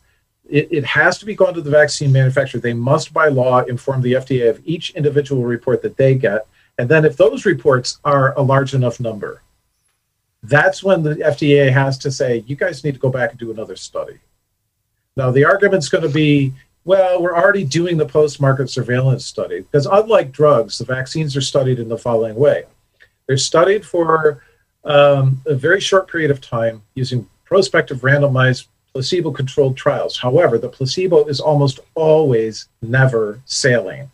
It's almost always either another vaccine or it's an active ingredient like aluminum in the vaccine, right? So we really don't have the short-term safety understanding of the vaccines. Second, and Moderna was forced to use a saline by ICANN, the ICANN Decide Network, which is run by Del Bigtree. They actually intervened. Their lawyer wrote a letter and said, no, you're not going to get away with this. You have to use a saline placebo. So we end up with, just generally speaking now about vaccines, you end up with the short-term safety studies where then the medical doctors that work for the pharmaceutical companies go in and they look at each death and they say, this death was caused by the vaccine or this death wasn't. Now, if you die from a vaccine, your family has to sue the Department of Health and Human Services in something called the Vaccine Court, National Vaccine Injury Compensation Program, and it can take 10 years to determine if you died from the vaccine or not. But these guys can do it in 2 days? Are you kidding me? Okay, so you end up saying, all right, we're biasing the number of adverse events and the number of deaths in the short-term trials, and then for Moderna and Pfizer, they combine the next phase, right? That's why we don't have 3 phases. They combine the next phase out of an abundance of, well, we need to do this more quickly, right? Operation Warp Speed. But then what people don't understand is that the third phase is post-market. It goes to the market. It goes to the people. And then you say, put it out to the people and see what happens. See how many people die. See how many people get hurt. And guess what? Hardly anybody knew that they should report their vaccine injuries since 1986. Hardly anybody knew about the vaccine. Right. And so they're underreported, and so those numbers never really get back. And hardly nobody knows you're supposed to report it to the vaccine maker and the FDA with a letter. Okay, you go to their website, they're gonna handle the information how they handle information. So we are there was a study by Harvard Pilgrim. They developed an automatic vaccine adverse events detector. It was called ESP-VAERS. And what it would do is it would analyze the electronic medical records of people for signs that, hey, wait a minute, this person just had a vaccine and they had this right afterwards. They found that the rate of successful reporting versus non-reporting was 100 to 1. So only 1 in 100 vaccine adverse events are typically reported. That have been true in the Moderna study? Because I was looking at that and I noticed that 15,000 people got the vaccine and 15,000 got the saline placebo. I couldn't believe it. And then if you look of the people who got the vaccine, none died of COVID. But of the people who got the saline, 1 died of COVID, which is statistically totally insignificant. But they didn't mention, I didn't even think to mention, to see if anyone had died of the vaccine. So it could have been, obviously no one would have died of the vaccine in the saline placebo group. I wonder if there's reporting within the studies of the vaccine injuries. Right. So the vaccine adverse events reporting system is for post-market surveillance. After they say, okay, we're done with the phase 1, phase 2, now we're going to go. And this is all written and this is all legal. This is all the way that vaccine studies are done. In my opinion, every single American citizen or parent who's ever gotten a vaccine or had their child vaccinated was part of an experiment without informed consent. Because no pediatrician ever said, this is part of the post-market surveillance for adverse events for vaccines. Do you want your child to be part of this experiment or not? You were never given the choice. And, so when you look, there's some, I've published a couple of articles on the Defender that's at the Children's Health Defense website, where there were some very strange things going on with the way that they were reporting deaths. And this attribution, they see cardiomyopathies in the vaccinated, and they say it's definitely not due to the vaccine. How do they know that? They've ruled out all the cardiomyopathies as not being due to the vaccine, and yet we know that vaccines stimulate the immune system, and cardiomyopathy, for people who never had a cardiomyopathy, they weren't prone to it. How do they know? Where do they get their information? These medical doctors have some kind of crystal ball or something to be able to rule in or rule out causes of death during the trials.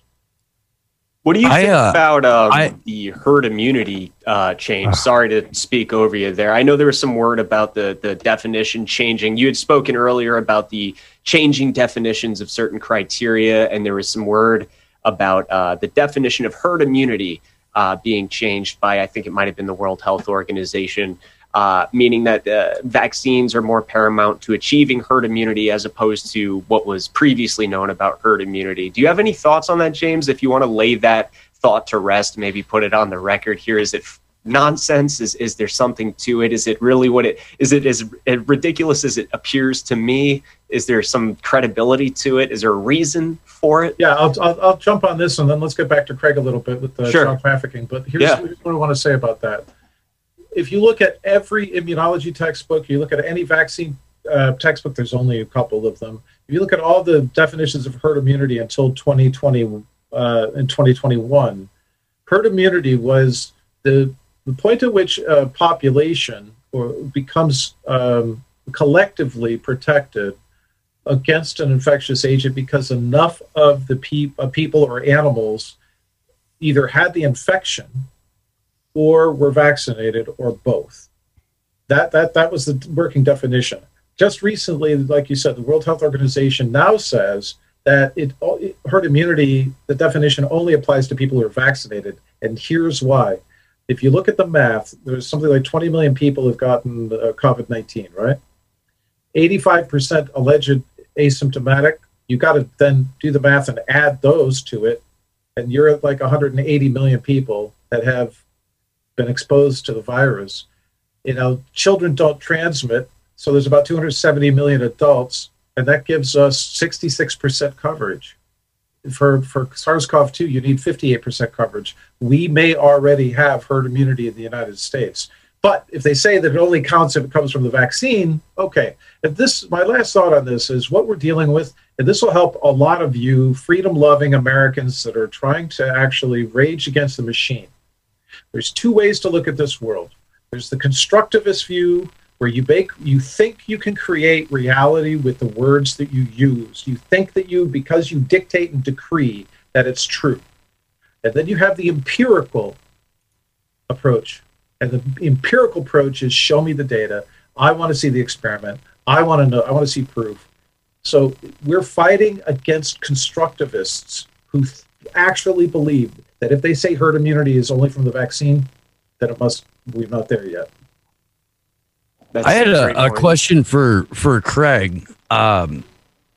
When you go into the history of this, of the child rape trafficking network that just seems to operate with impunity, did you go along, or did you run up against like the Les Wexner, Roy Cohn, Sam Bronfman, American Crime Syndicate route, or do you have an entirely different avenue?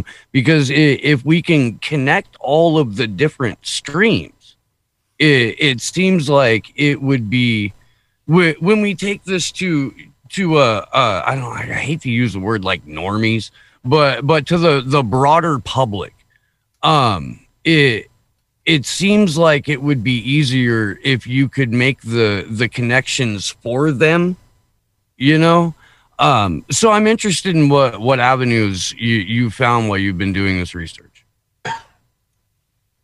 The first thing we did was crank out Contraland, and we had to fight through holy hell to get that out, because there were a lot of people that did not want that to the populace and out there. So we brought that, and now we're configuring a series, a television series. We've got a guy that's right now, he's actually key in demonstrating the forensic evidence of the election fraud. He's one of these geniuses from the American Industrial Compact, and he's key in that. He's heavily involved in that. And we're putting together the series so that we can pound on this, because there's so much information. If you bring it and you just dump it on the American populace lap, it's overkill. It's overwhelming. You lose them. So we're trying to meter it out there. And, we started by showing where it all came from. The cascading avalanche of destruction in the United States really was ignited by Alfred Kinsey. So we start there and map that out. And what we're going to do is just keep hammering away and keep showing the network and what all has happened, and just demonstrating that over time, week after week, with a TV series, and really empower the people with the knowledge on what's happened. So, I learn every day. I've been at this for only 4 years. So a lot of guys have been doing this for a lot longer. They know all the different details of everything that's happened. And I'm like, man, I just got my heart broken, and I got ticked off of what was going on with kids. And I'm like, let's rip the lid off of this cesspool. Let's shine the light on it. Let's bring it to the American people and show them what's happening, so that culturally we turn away from this. We turn against it and say, this is no longer okay. We're going to start protecting our children now, rather than preying upon them and destroying them.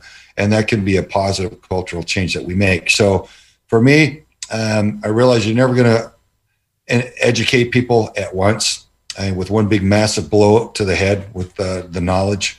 So I think it's a metered approach to just keep pounding it out, so that over a matter of time, everyone is pretty much saturated with it, and they're savvy to how the thing came about, how it works, how to counter it, and how to safeguard the children from it in the future. Craig, what is it that holds people back? I have never experienced, and I'm nowhere, I'm not boots on the ground to the extent that you are, but I play the role of just raising the small voice that I have, and I've never experienced the tremendous level of resistance against anything. And I don't really, I explore the fringes, but I don't promote it as much. I'm trying to guide people between fact and fiction, and to let them know this is the wrong route to the truth. This is actual, adequate, credible information. But out of all the weird things that you can get people interested in, this is something that is realistic compared to the rest of them, but they don't touch it. And what is it in your mind that prevents people from really diving into and considering the industrial scale of this? Is it just simply the level of darkness that sex trafficking of children brings about? Is it something more than that? I see people just have immense blinders on, and people, I would have thought that parents everywhere would jump at this, but I've actually saw kind of the opposite. And what do you think that is? Why is it that people seem to have a true they turn their heads, they want to pretend it doesn't exist? Is there something that I'm missing here? Because I feel like if we do band together, there could be a way to combat this. It is like a weed. There, like you said, there is no one swoop to get rid of this. You don't mow a lawn and expect the grass to never grow back. That's how evil works. You have to continuously shave the weeds down, whip the hedge clippers out. What is it that turns people away consistently from just playing their own little part in this? Do you have any thoughts on that? Well, you mentioned the word evil, and that's something that people are inherently, naturally, primally repulsed by, rightfully so, as am I. Admittedly, I'm repulsed by this entire topic. I would rather be on the beach playing with my dogs or barbecuing or doing anything more fun than dealing with sick people who harm the most precious and innocent. It's so unjust, right? So that repulsion is, that behavior is one reason. And the other is that, evil, there is such a force as evil, and there is such a force as good. And evil has energy, and that energy has a source. It comes from somewhere. Good has a source. Good comes from somewhere. What you're seeing with child trafficking is the frontline clash between good and evil. When I first threw my hat in the ring, I'm like, this is my war. I'm in. It was because guys from the intelligence community and investigators that have been involved in these rescues and recoveries and raids said, Craig, I don't care what you've seen around the world in war zones. What you're going to see here after you get past the political corruption and blackmail and the sexual perversion of the weirdos that get off with kids and the financial, $38 billion, then you're going to get to the rancid core of this, and you're going to see the frontline clash, and it's a spiritual clash between the forces of good and evil that's not part of our society. We don't really talk about that in the tangible, real sense. So I think it kind of weirds people out. Like, well, you're talking about spiritual stuff. I can't touch that. I don't understand it. But with what we deal with, we feel it. I mean, when you get around evil, there's just a creepiness that you can just feel. And so I think that's repulsing people. Yeah. And there's also the moral courage aspect of it. Not everybody in the United States now, because we have been conditioned. We're talking about censorship, right? If you're big, bold, full of testosterone, and you speak the truth, man, and you're going to help people and live larger than life, you're going to be deemed, toxic masculinity, and you're going to be silenced, right? Because there's a big agenda for power, and a strong United States is not on their agenda. So they beat this down. So we've been conditioned to be soft and meek and mild and quiet and not challenge that which is so wrong, whether it be the vax or all these other things that are so clearly not being handled right. They want us docile. So we've been conditioned not to stand up and say no. So there's a lack of moral courage in this world. And that's why people, although short in physical stature, I am a huge fan of Dr. Judith Reisman. She's maybe 5 foot tall. She's 86 years old now. And bless her heart, she is on fire. She's a fireball. She's a dynamo. She's been dogging sadomasochistic pedophile Alfred Kinsey and his falsified studies for over 50 years. That's bold moral courage. She's a professor at Liberty University, and she does studies and talks all over the world. She's very powerful. She's very well educated and researched, and she's very careful and highly respected. So she's a powerful dynamo, and she speaks the dang truth, man. And she doesn't care if it's popular, you know, and she's a champion for children. That, guys, is a warrior. There's, you know, most of us, you know, I spend time in the Marine Corps and SEAL team. We think of a warrior as a big, muscular man with armor and weapons and stuff. And in this day and age, really, speaking our voice, man, and standing up and having moral courage and saying that what you're doing to the children is wrong. That what you're injecting into people and killing them and destroying their health and destroying their brains for profit is wrong. You know, they don't want that. You guys were talking about censorship. I got kicked off of LinkedIn and Twitter for the COVID, for basically stating COVID facts. Yeah. One was a CDC statistic that 90% of their previously announced cases or deaths were not actually COVID only deaths. I posted that. LinkedIn deleted my account. No questions asked. They would not reverse it. Yeah. Instagram, I had 130,000 followers there. I posted the article that showed that Hank Aaron died 2 weeks after taking the COVID vax. Boom, account gone. So they're more hypersensitive about this COVID game, you know, and how they need people to perceive that than they are even the child trafficking, which is curious to me, because I know child trafficking is the string that ties together all of the different forms of corruption and the power struggle. But the COVID thing that's their hot ticket right now. That's their control mechanism. So if you threaten that, boom, they just turn you right off. Yeah. So it's interesting to see where their hot buttons are. Absolutely. Well, and in the child trafficking, how it's kind of tied to Q. So when people hear Q, they automatically go to that, you're a crazy person. So they kind of have that all tied in to make it seem like that. Yeah, it's perfect. Yeah. On Twitter, they ban you. But if you share child porn, they leave your account alone. There's still child porn.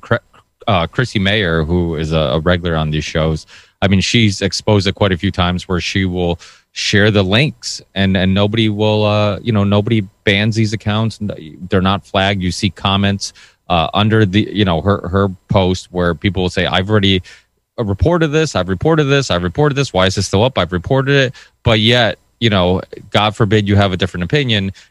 That's too dangerous. That's what, their priority should be. People with opinions, not child porn. So, this is a huge issue. We talked about actually when Memory Hold was on, and actually when Craig, when you were also on the Ripple Effect podcast, we talked about that documentary Tickled, which is another really weird story of this journalist who was just kind of found this website where like kids were getting tickled, and I think they were college kids or something like that.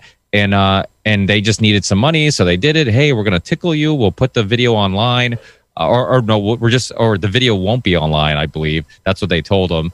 And we're going to tickle you. And then next thing you know, they're like, hey, what do you mean you want to stop doing this? If you stop doing this, we're going to put this video everywhere. You're going to be humiliated. They're basically blackmailing these kids who just wanted some money and like, okay, well, I'm in college and broke. Why not? And then the filmmaker, as he tries to uncover this, he starts getting death threats and all this other stuff. So this stuff is deep. It's not like Craig said, it's not just one organization. It's not just one group of people. This stuff is everywhere. You look at Jimmy Savile in the UK. This guy was friends with the royal family. This guy, and that's the other thing. Like Craig said, you have to be wary of these people being anywhere. They don't always look like creeps.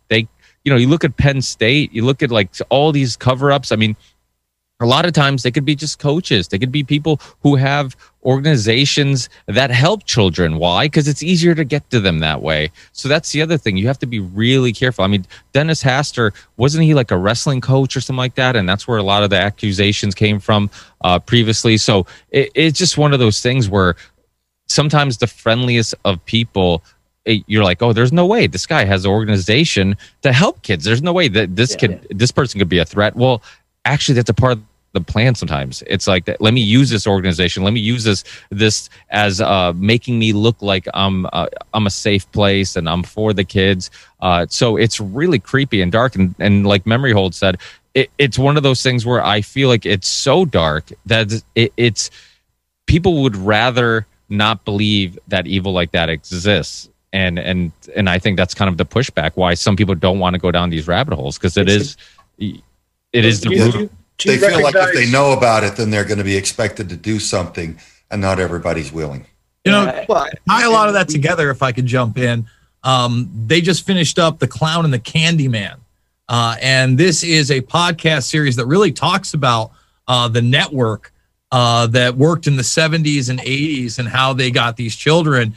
And one of the things that two of the detectives working on this case, which talks about an original Boys Island.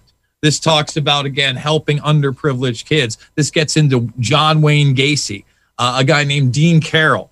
Okay. But what was really interesting is when they were talking about a guy named Richard Lang, who was actually distributing child pornography, also connected to this island. We're talking about bodies of kids. It's an insane story.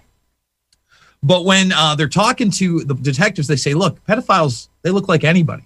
There is no one look for these people. They can and will be anybody you don't expect. And Lang himself, they suspected of being CIA because he had the credentials of being a general in the Navy, in the Army, and in the Marines, which of course is an impossibility.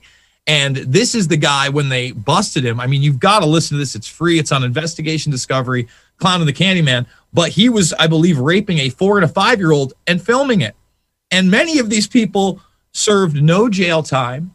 You know, this only exacerbates the fact that these networks did exist during the Franklin scandal. Those reports were realities, that the Finders is a real thing, that people need to look into intelligence connections. I mean, you go all the way back to MK Ultra and them running brothels on the East and West Coast, both in California and New York City. And of course they were using underage prostitutes there. Of course they were.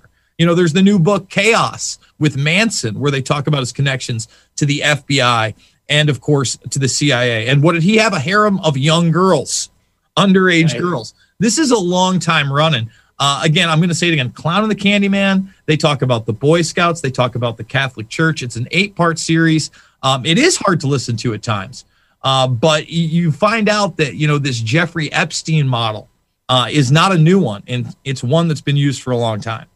You can go back to North Fox. Jason, first of all, I just want to say that I'm glad you brought up that series. I saw a commercial for it recently, and I was astonished that they brought up those connections. That is the last thing I expected to see affiliated at all with any type of mainstream coverage. And you're right. Through the Franklin scandal and onward, whether it be different serial killers such as John Wayne Gacy, there's a lot of connections that lead back to more organized crime rings. You can think about North Fox Island. We've called it the Epstein template. You can consider Peter Nygard being more of a contemporary example of that, right? Like Private Islands, mainstream media figure in the sense of like a fashion mogul, ancient Mayan civilization he modeled his island after, which is arguably, you can use your imagination as to why you might like that civilization as a model. But this has been going on for a very long time. The Franklin Scandal book is the only book I've ever had to put down. Briefly, just because of how disgusting it is. But the worst part about it is how casual these individuals. It's I'm almost convinced, and I'd love to be proven wrong here, trust me. And I could very well be wrong, but it's almost as if it's a lifestyle to certain individuals that are inundated and raised in a echelon of society that is so far above what we are accustomed to, multi-generational wealth, that it is a reality to them. Otherwise, what we consider to be just the most evil thing that you could ever imagine. And people really don't understand. And you mentioned the Finders earlier. I mean, the McMartin preschool, the tunnel excavations, that was kind of the entire thing the trial was running on. And it was only until, there was the initial excavators that discovered the tunnels, but that was suppressed initially.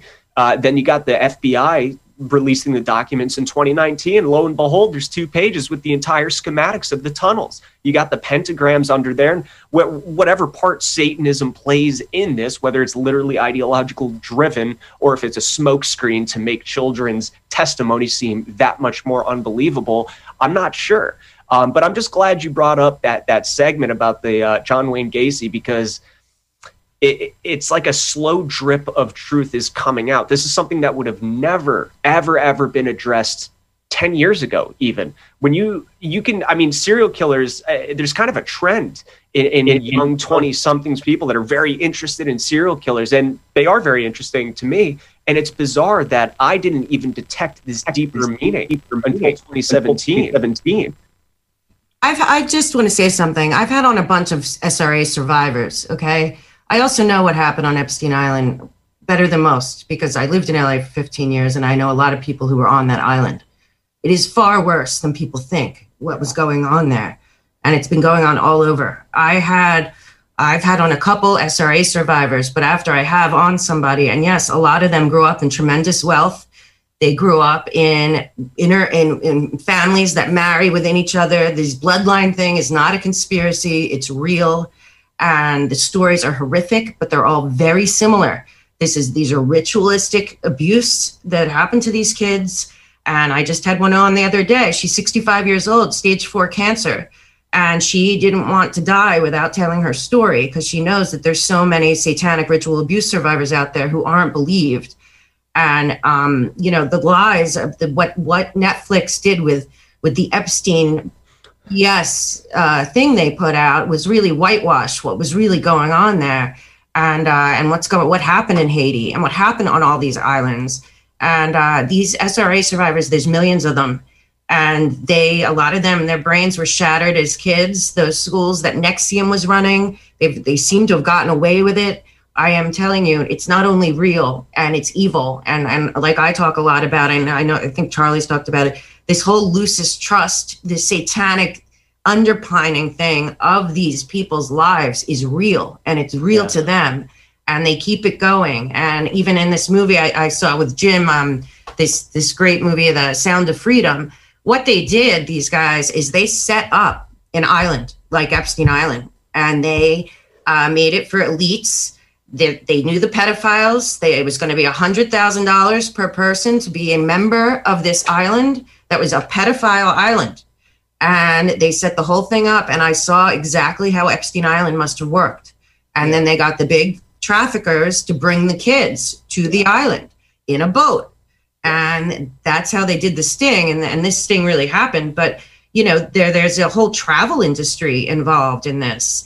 But the satanic stuff is real and it is prevalent. And it is really sad. These people really, it's very hard to recover. And all of them only, I swear, I agree with Craig, I've only heard it come through God and Jesus. But after I do a show, which most people won't, and I get really attacked, like spiritually, I feel like for real when I have one of these people on, because this woman, her father is Illuminati. I mean, everything she tells me, it's straight out of the book. Like, and after he died, she found all this stuff in his house that was all Nazi and just crazy stuff, her story. And then I met another one, same exact story. They don't know each other and nobody believed them.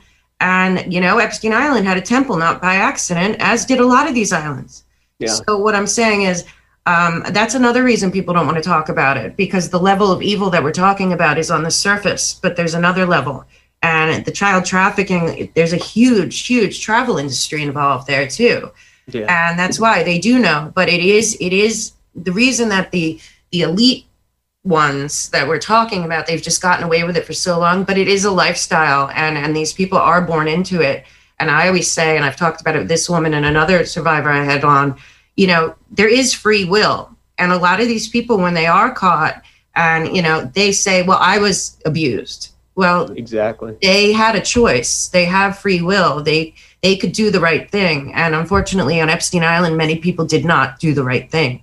And whether they participated or not, they're guilty, and that's going to, I believe, come out. But if you're participating in this disgusting trade with these children and stealing their lives, you deserve to have yours taken. And when Jim was talking about how Hollywood wouldn't touch this movie and stuff, even with him and other real big people behind it, he said that the biggest problem probably was that they don't want themselves exposed. They just don't. And they're going to hide it and they're going to keep it and they're going to bury it. And if people like us don't talk about it, then it's just going to keep going on. And the truth is, it has to be taken out by the core, or just like the Nazis reinventing themselves as the UN, then in my opinion, like, you know, then they're going to go away for a little while. And before you know it, they'll be popping up again all over the world, you know, and then that's where they all connect.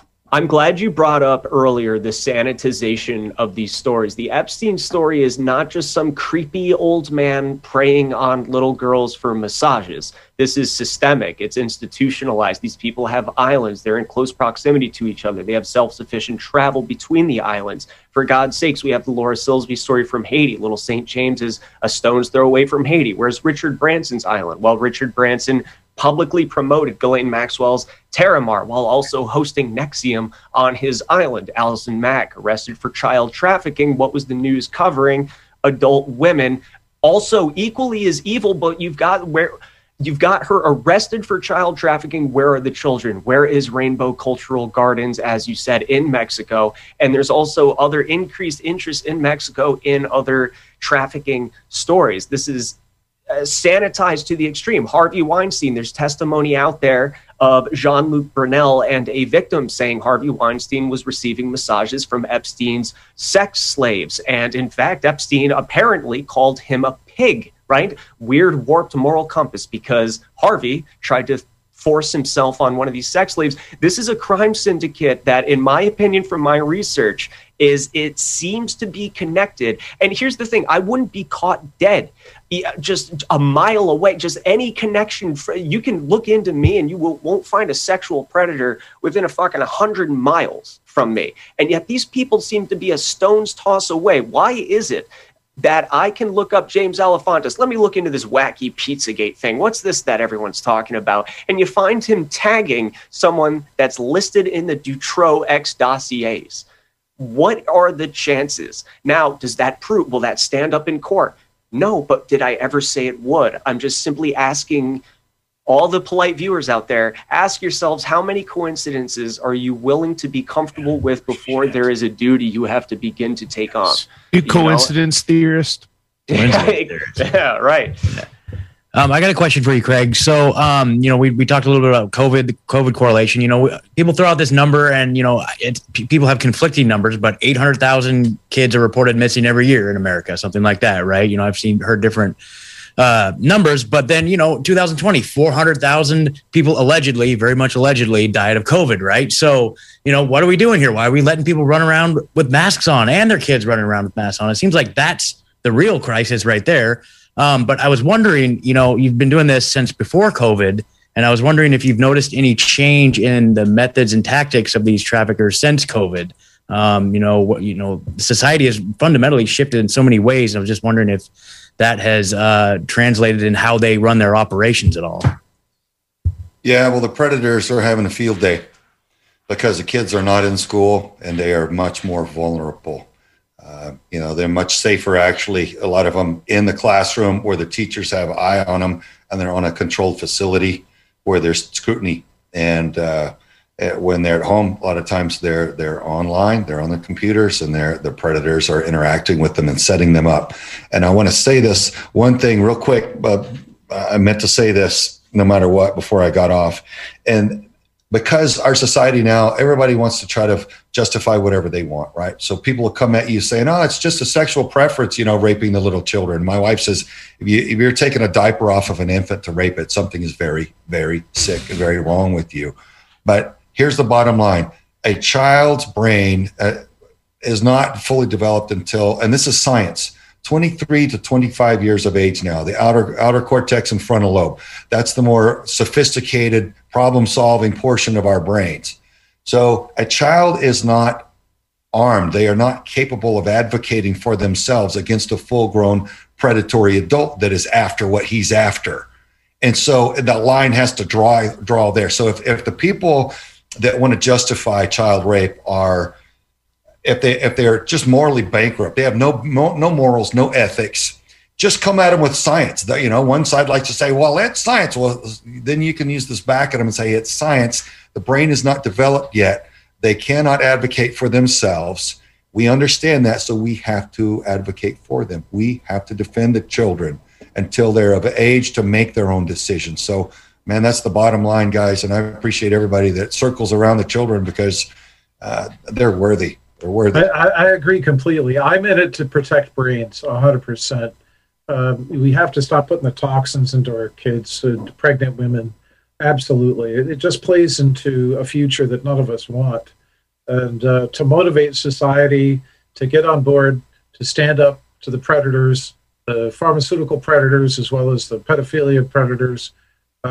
Just remember, it's in your own best interest to have your future neurosurgeon have a good brain, your future heart surgeon to have a good brain. The person your kids are going to get into the Uber with when they're 30 years old, to have a good brain. We need good brains. This world is screwy enough as it is.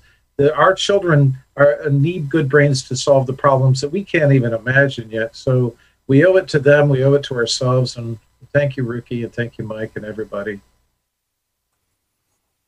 Thanks, guys. Anybody have any other lasting words? If you guys want to plug yourselves, if we can get through it pretty quickly. I would love to ask if there's any ideas, and I'm sorry if we already addressed this, but why I seem to, when I look at numbers, see that Germany and the US have the highest rates of missing children, whereas, countries that have way higher populations like India have less, not just per capita, but less. And so, is that just because we're more satanic, or, do you have any ideas about why that might be? I think that's because the numbers might be cooked. I don't think Germany and the U.S., I do a lot of research on this. I don't think Germany and U.S. have the highest numbers. There was just a thing that came out, you can look online, right before Mike Pompeo left. He put out a big report in trafficking of children, and we're not in the top. It's way worse in Indonesia is terrible. Myanmar, like I said, Haiti. If you're talking about, we have the most people, so maybe, but in terms of the percentage of children, the Netherlands is by awful. This is a worldwide thing. I don't think the numbers in America, I honestly, I don't think it's comparable. I think it's in general across the board. It's just the bigger nations have more numbers, but it doesn't make it less. This is a really, really horrible situation, and it's worldwide. It's worth giving a look to Mike Pompeo's last trafficking in children report, because it breaks it down into tiers, and it's really horrific. I just think maybe wherever you're looking, they're judging it because we have so many people, and Germany has so many people, but there's places where literally 70% of the kids are either trafficked or child labor or just horrible stuff. And a lot of times, sadly enough, there's a central bank there and all the usual NGOs and government players that happen to have also ended up on that island or that nation, Somalia, all over the world. It's you really can't quantify because, in a nation like Myanmar, that there's 60 million people, 8 million people are in slavery, and a lot of them are children. So. But that's not because Craig, you actually you hit on this. I think when you're on my show and even in the documentary, it is a much bigger issue in America than people think. Because I think a lot of people do believe it's overseas, it's not an issue here. But that's actually incorrect, right? It is a huge issue. Oh yeah. If you just realize generally speaking, it's a larger source of revenue than all of pro sports combined. That'll give you the idea of the scale. Yeah. Well, I'm in New York City. I think I told you, Ricky, on your show, I was in line outside because for some reason we still have to be outside all the time. And a guy behind me was freaking out. He was in his 70s. And I turned around and I said, he doesn't know me that I do this for life.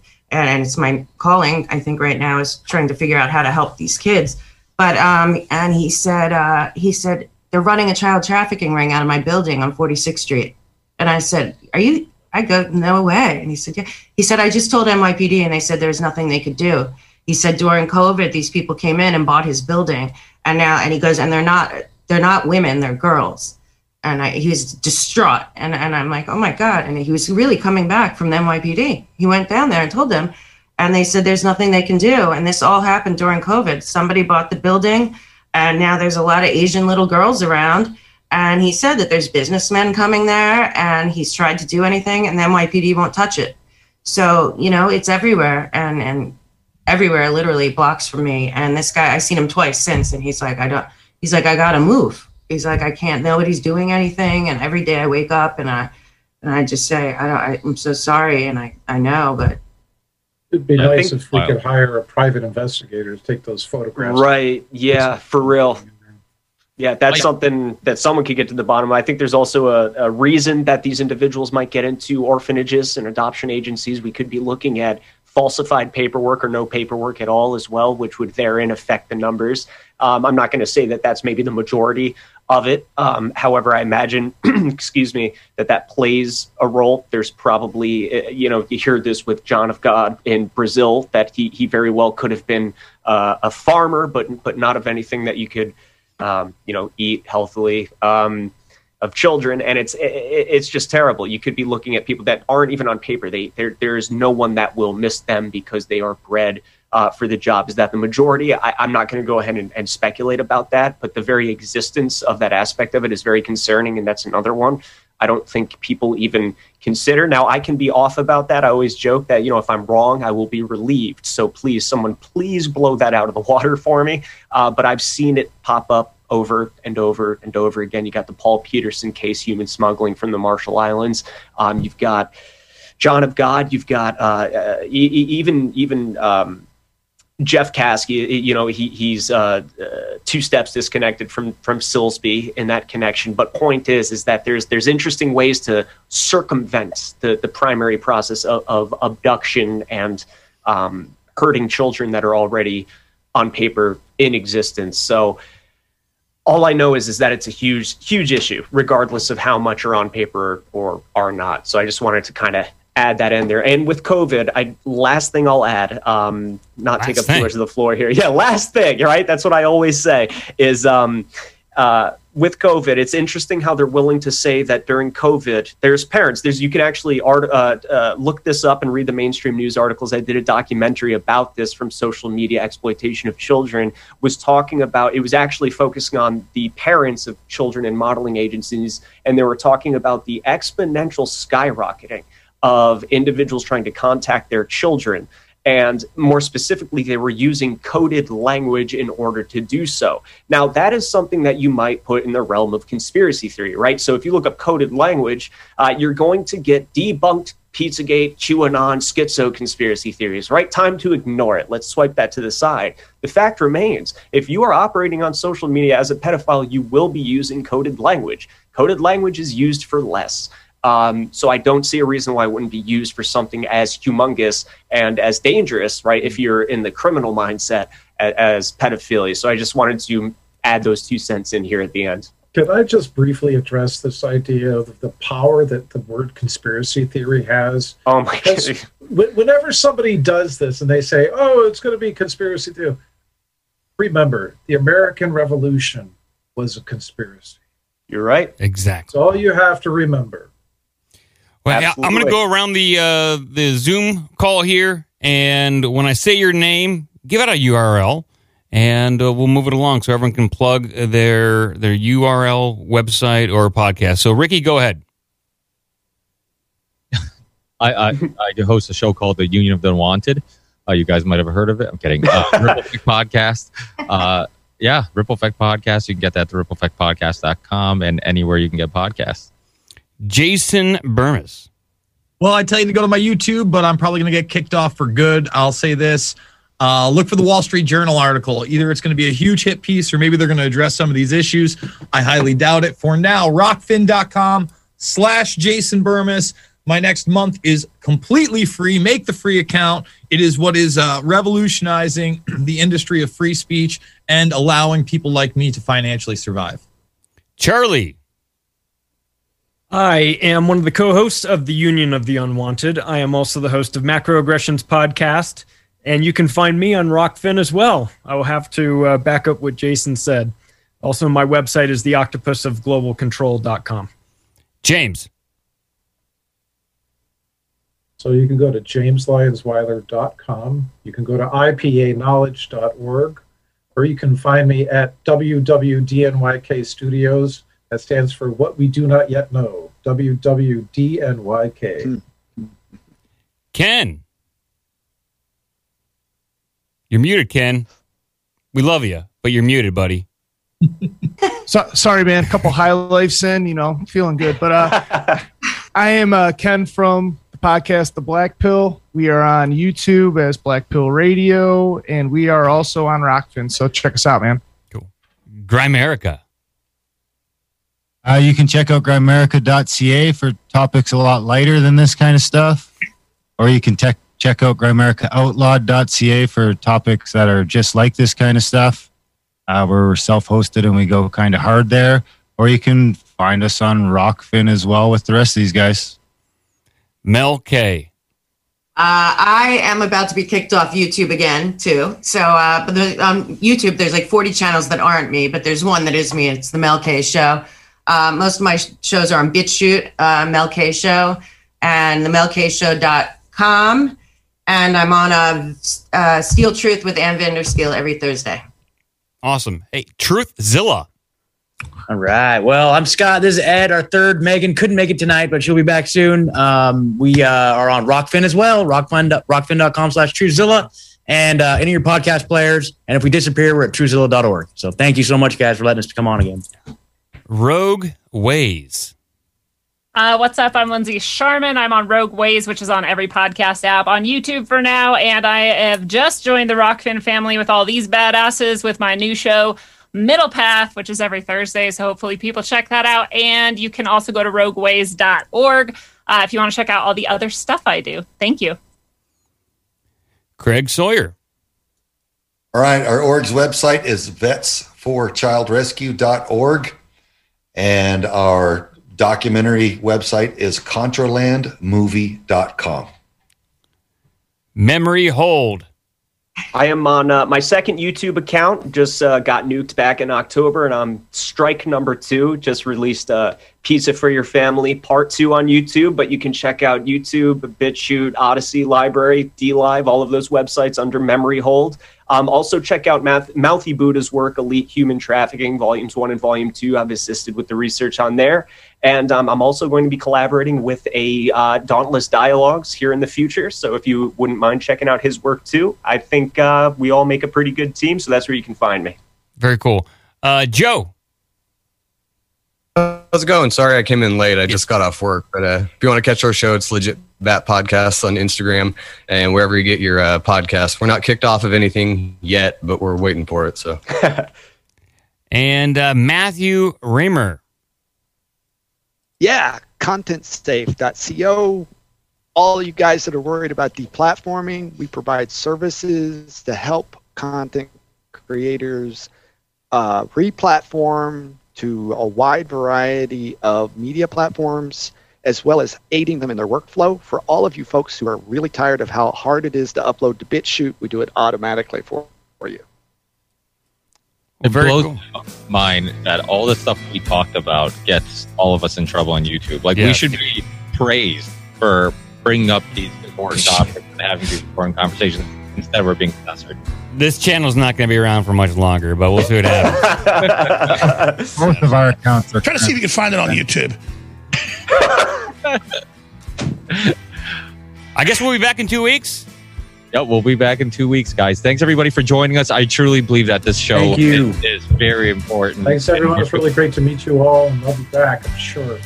Thanks again, guys. Take care, everyone. Thank you. Have a great night, everybody. See ya. God bless you. We'll talk to you soon. Great job.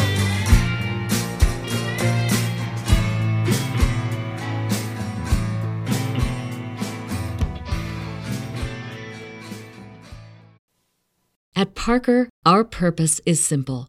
We want to make the world a better place by working more efficiently, by using more sustainable practices, by developing better technologies.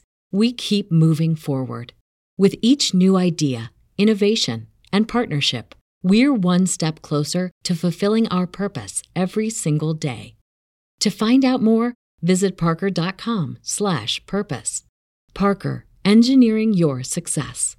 If you're a woman over 40 dealing with hot flashes, insomnia, brain fog, moodiness, or weight gain, you don't have to accept it as just another part of aging. The experts at MIDI Health know all these symptoms can be connected to the hormonal changes of menopause. And MIDI can help with safe, effective, FDA-approved solutions covered by insurance. 91% of MIDI patients get relief from symptoms within just 2 months. Book your virtual visit today at joinmidi.com.